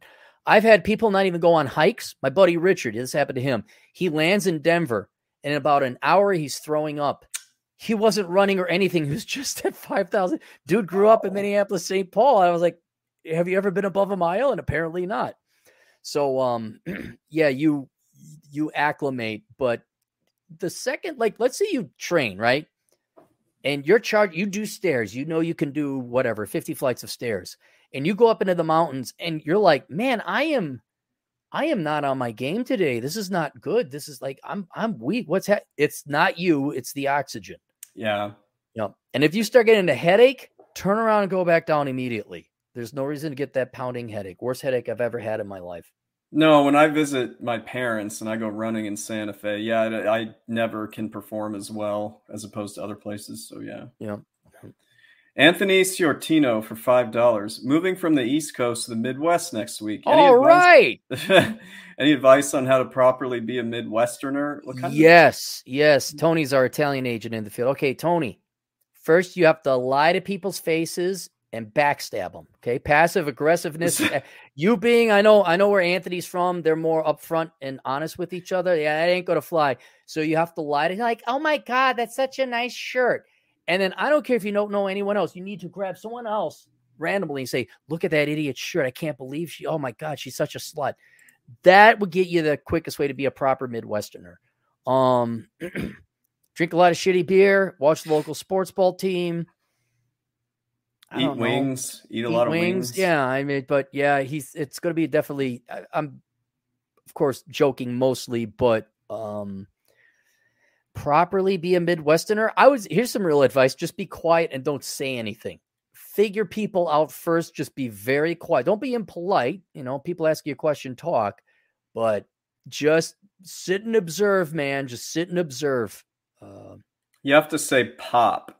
You can't say soda. You have to say pop. No, you say soda. Well, I don't know. Everybody calls it pop around here, and I'm still getting used to that. Yeah, but they also poop in the streets in Chicago, so I don't, Dr. Paradox for $2. Ride the wave. Keep up the good work. Paradox out. Yep, going to keep doing this until it's done. I wonder if any of those journalists have houses, I doubt it, unless they marry. You know what? They probably have spouses that have real careers, real jobs. That's not uncommon. All those girls that write, New York publications, like they live in the New York, Sex and the City lifestyle. They got 3,000 subscribers. Like, how the hell do you afford a $1,500 apartment? Oh, yeah, dad or husband. Yeah. That was the case with a lot of my actor and actress clients, which I don't have anymore. DJ for $2. But Clarey, my driftless scenery. Yeah. Where's Wholesome from? I think he's from the East Coast. Is he? He talks a lot about, I don't. Is he talking about East Coast driftless scenery or like the tundras, like Kansas or Nebraska? No idea. To be perfectly honest, South Dakota for the most part. It is pretty. It just goes. I can show you pictures where you don't see the horizon; it just continues on forever. John for $5. Hi, what would be the best route for a 19-year-old? Get a Western Governors University accounting degree in CPA or WGU and EA and CMA? Should I go get experience at the Big Four? CPA is hard to get as fuck. Any advice, EA worth it? Well, that's a lot of questions. I say EA. I absolutely agree with the Western Governors University because I've had like 3 clients now graduate with Western Governors and now they're off to the races working. I would get the EA, frankly. I want the CMA. Didn't we agree that that's kind of bullshit? Like no one ever uses that. People don't know what that is. Like, yeah, that won't get you the girls. Well, none of those will get you the girls. But I do think. Well, it goes without saying. Only get the EA if you want to do tax, because you didn't say anything about what you want to do in there. But an EA tax, yeah. Does he even need to get experience at the Big Four if he does the enrolled agent? No. Yeah. I mean, it's not going to hurt him to get that experience. Big Four experience is good if you want to really make it in corporate America and then go into industry. Like Big Four is worth its weight in gold on that. But who the hell wants to do that? Yeah, I don't. Let me get this going on. I think we're kind of caught up, so let me kind of close it out here. Yeah. Let me get this. All right, so a couple more sponsors. One, the VeloWave bike. I'm putting the link in the chat room now. If you're in the city, you want to cut down on parking costs and gas costs and all that, get a VeloWave bike. My version I got is linked there below. But if you use discount code Aaron, AARON, double A Ron, you can get, I think it's $200 off my model. But they have other models you might be interested in. I don't know if the discount code will work. I think it only works for that model, but it's a shiny red, really cool one. It's got a little cage on the back, so you could transport your girls with that when you go to the nightclub. Also,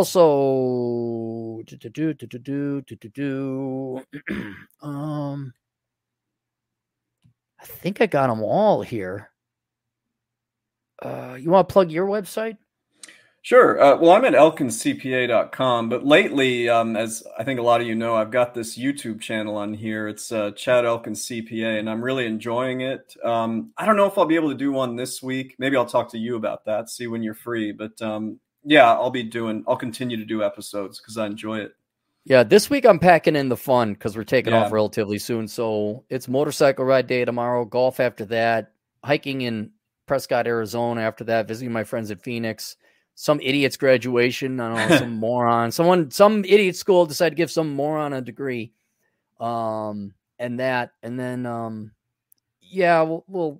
let me know, but I'll probably be busy. Yeah. Also, real quick, I want to get this off my list. Have you heard about this guy that booked a flight to Sydney, Montana, and thought was going to Sydney, Australia? No. Okay.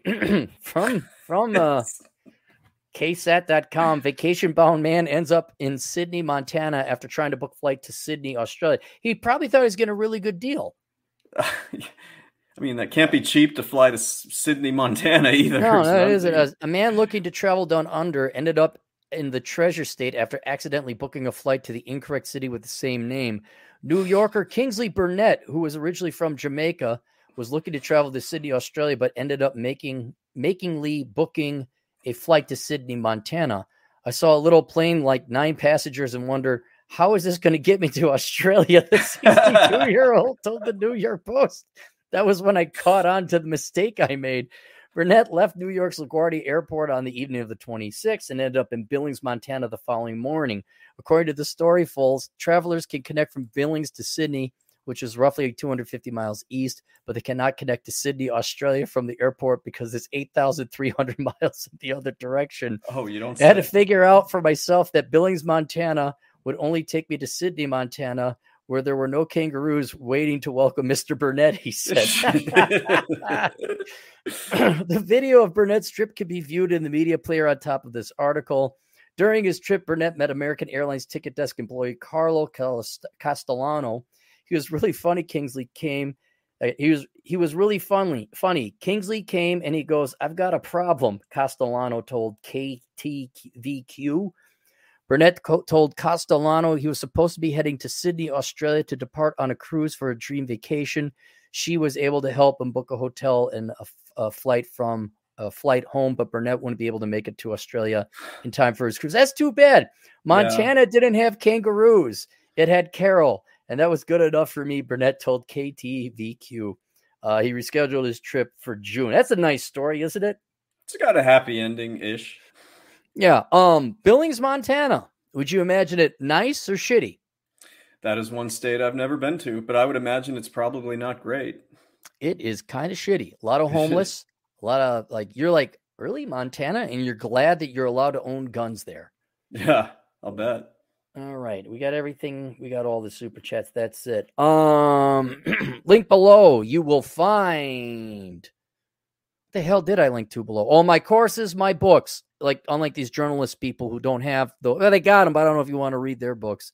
Well, links to my books below, links to the courses I have below, all generally related to finance. I also have linked below is my Amazon affiliate program. Chad, where should they do all their Amazon shopping?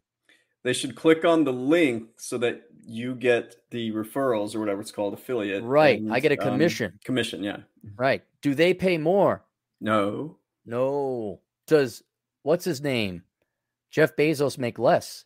Yes, which we want. Yes. That's why I don't know if we really want, but if he's going to give the money away, sure. And then, my Subscribe Star channel. You know I have Subscribe Star or no? I've heard you mention it. Yeah. Yeah, so it's like people, you should get like Patreon, except Patreon supports Black Lives Matter, a bunch of Marxist causes. So I shut mine down and I went to Subscribestar. You get access to the Road Trip podcast, where I do podcasts from my phone while driving or hiking. So the audio quality is absolute shit. And then you also get access to Mary Jo's pinups, which, Chad, I'm sure you would be interested in that. Yeah, I've seen them. Yeah. Okay. You've seen them. So there you go. And then if there are any cute girls out there that want to add pinups, I'm always willing to pay. They do have to go on the site, though, because that way I would make money on the deal. I'm a capitalist.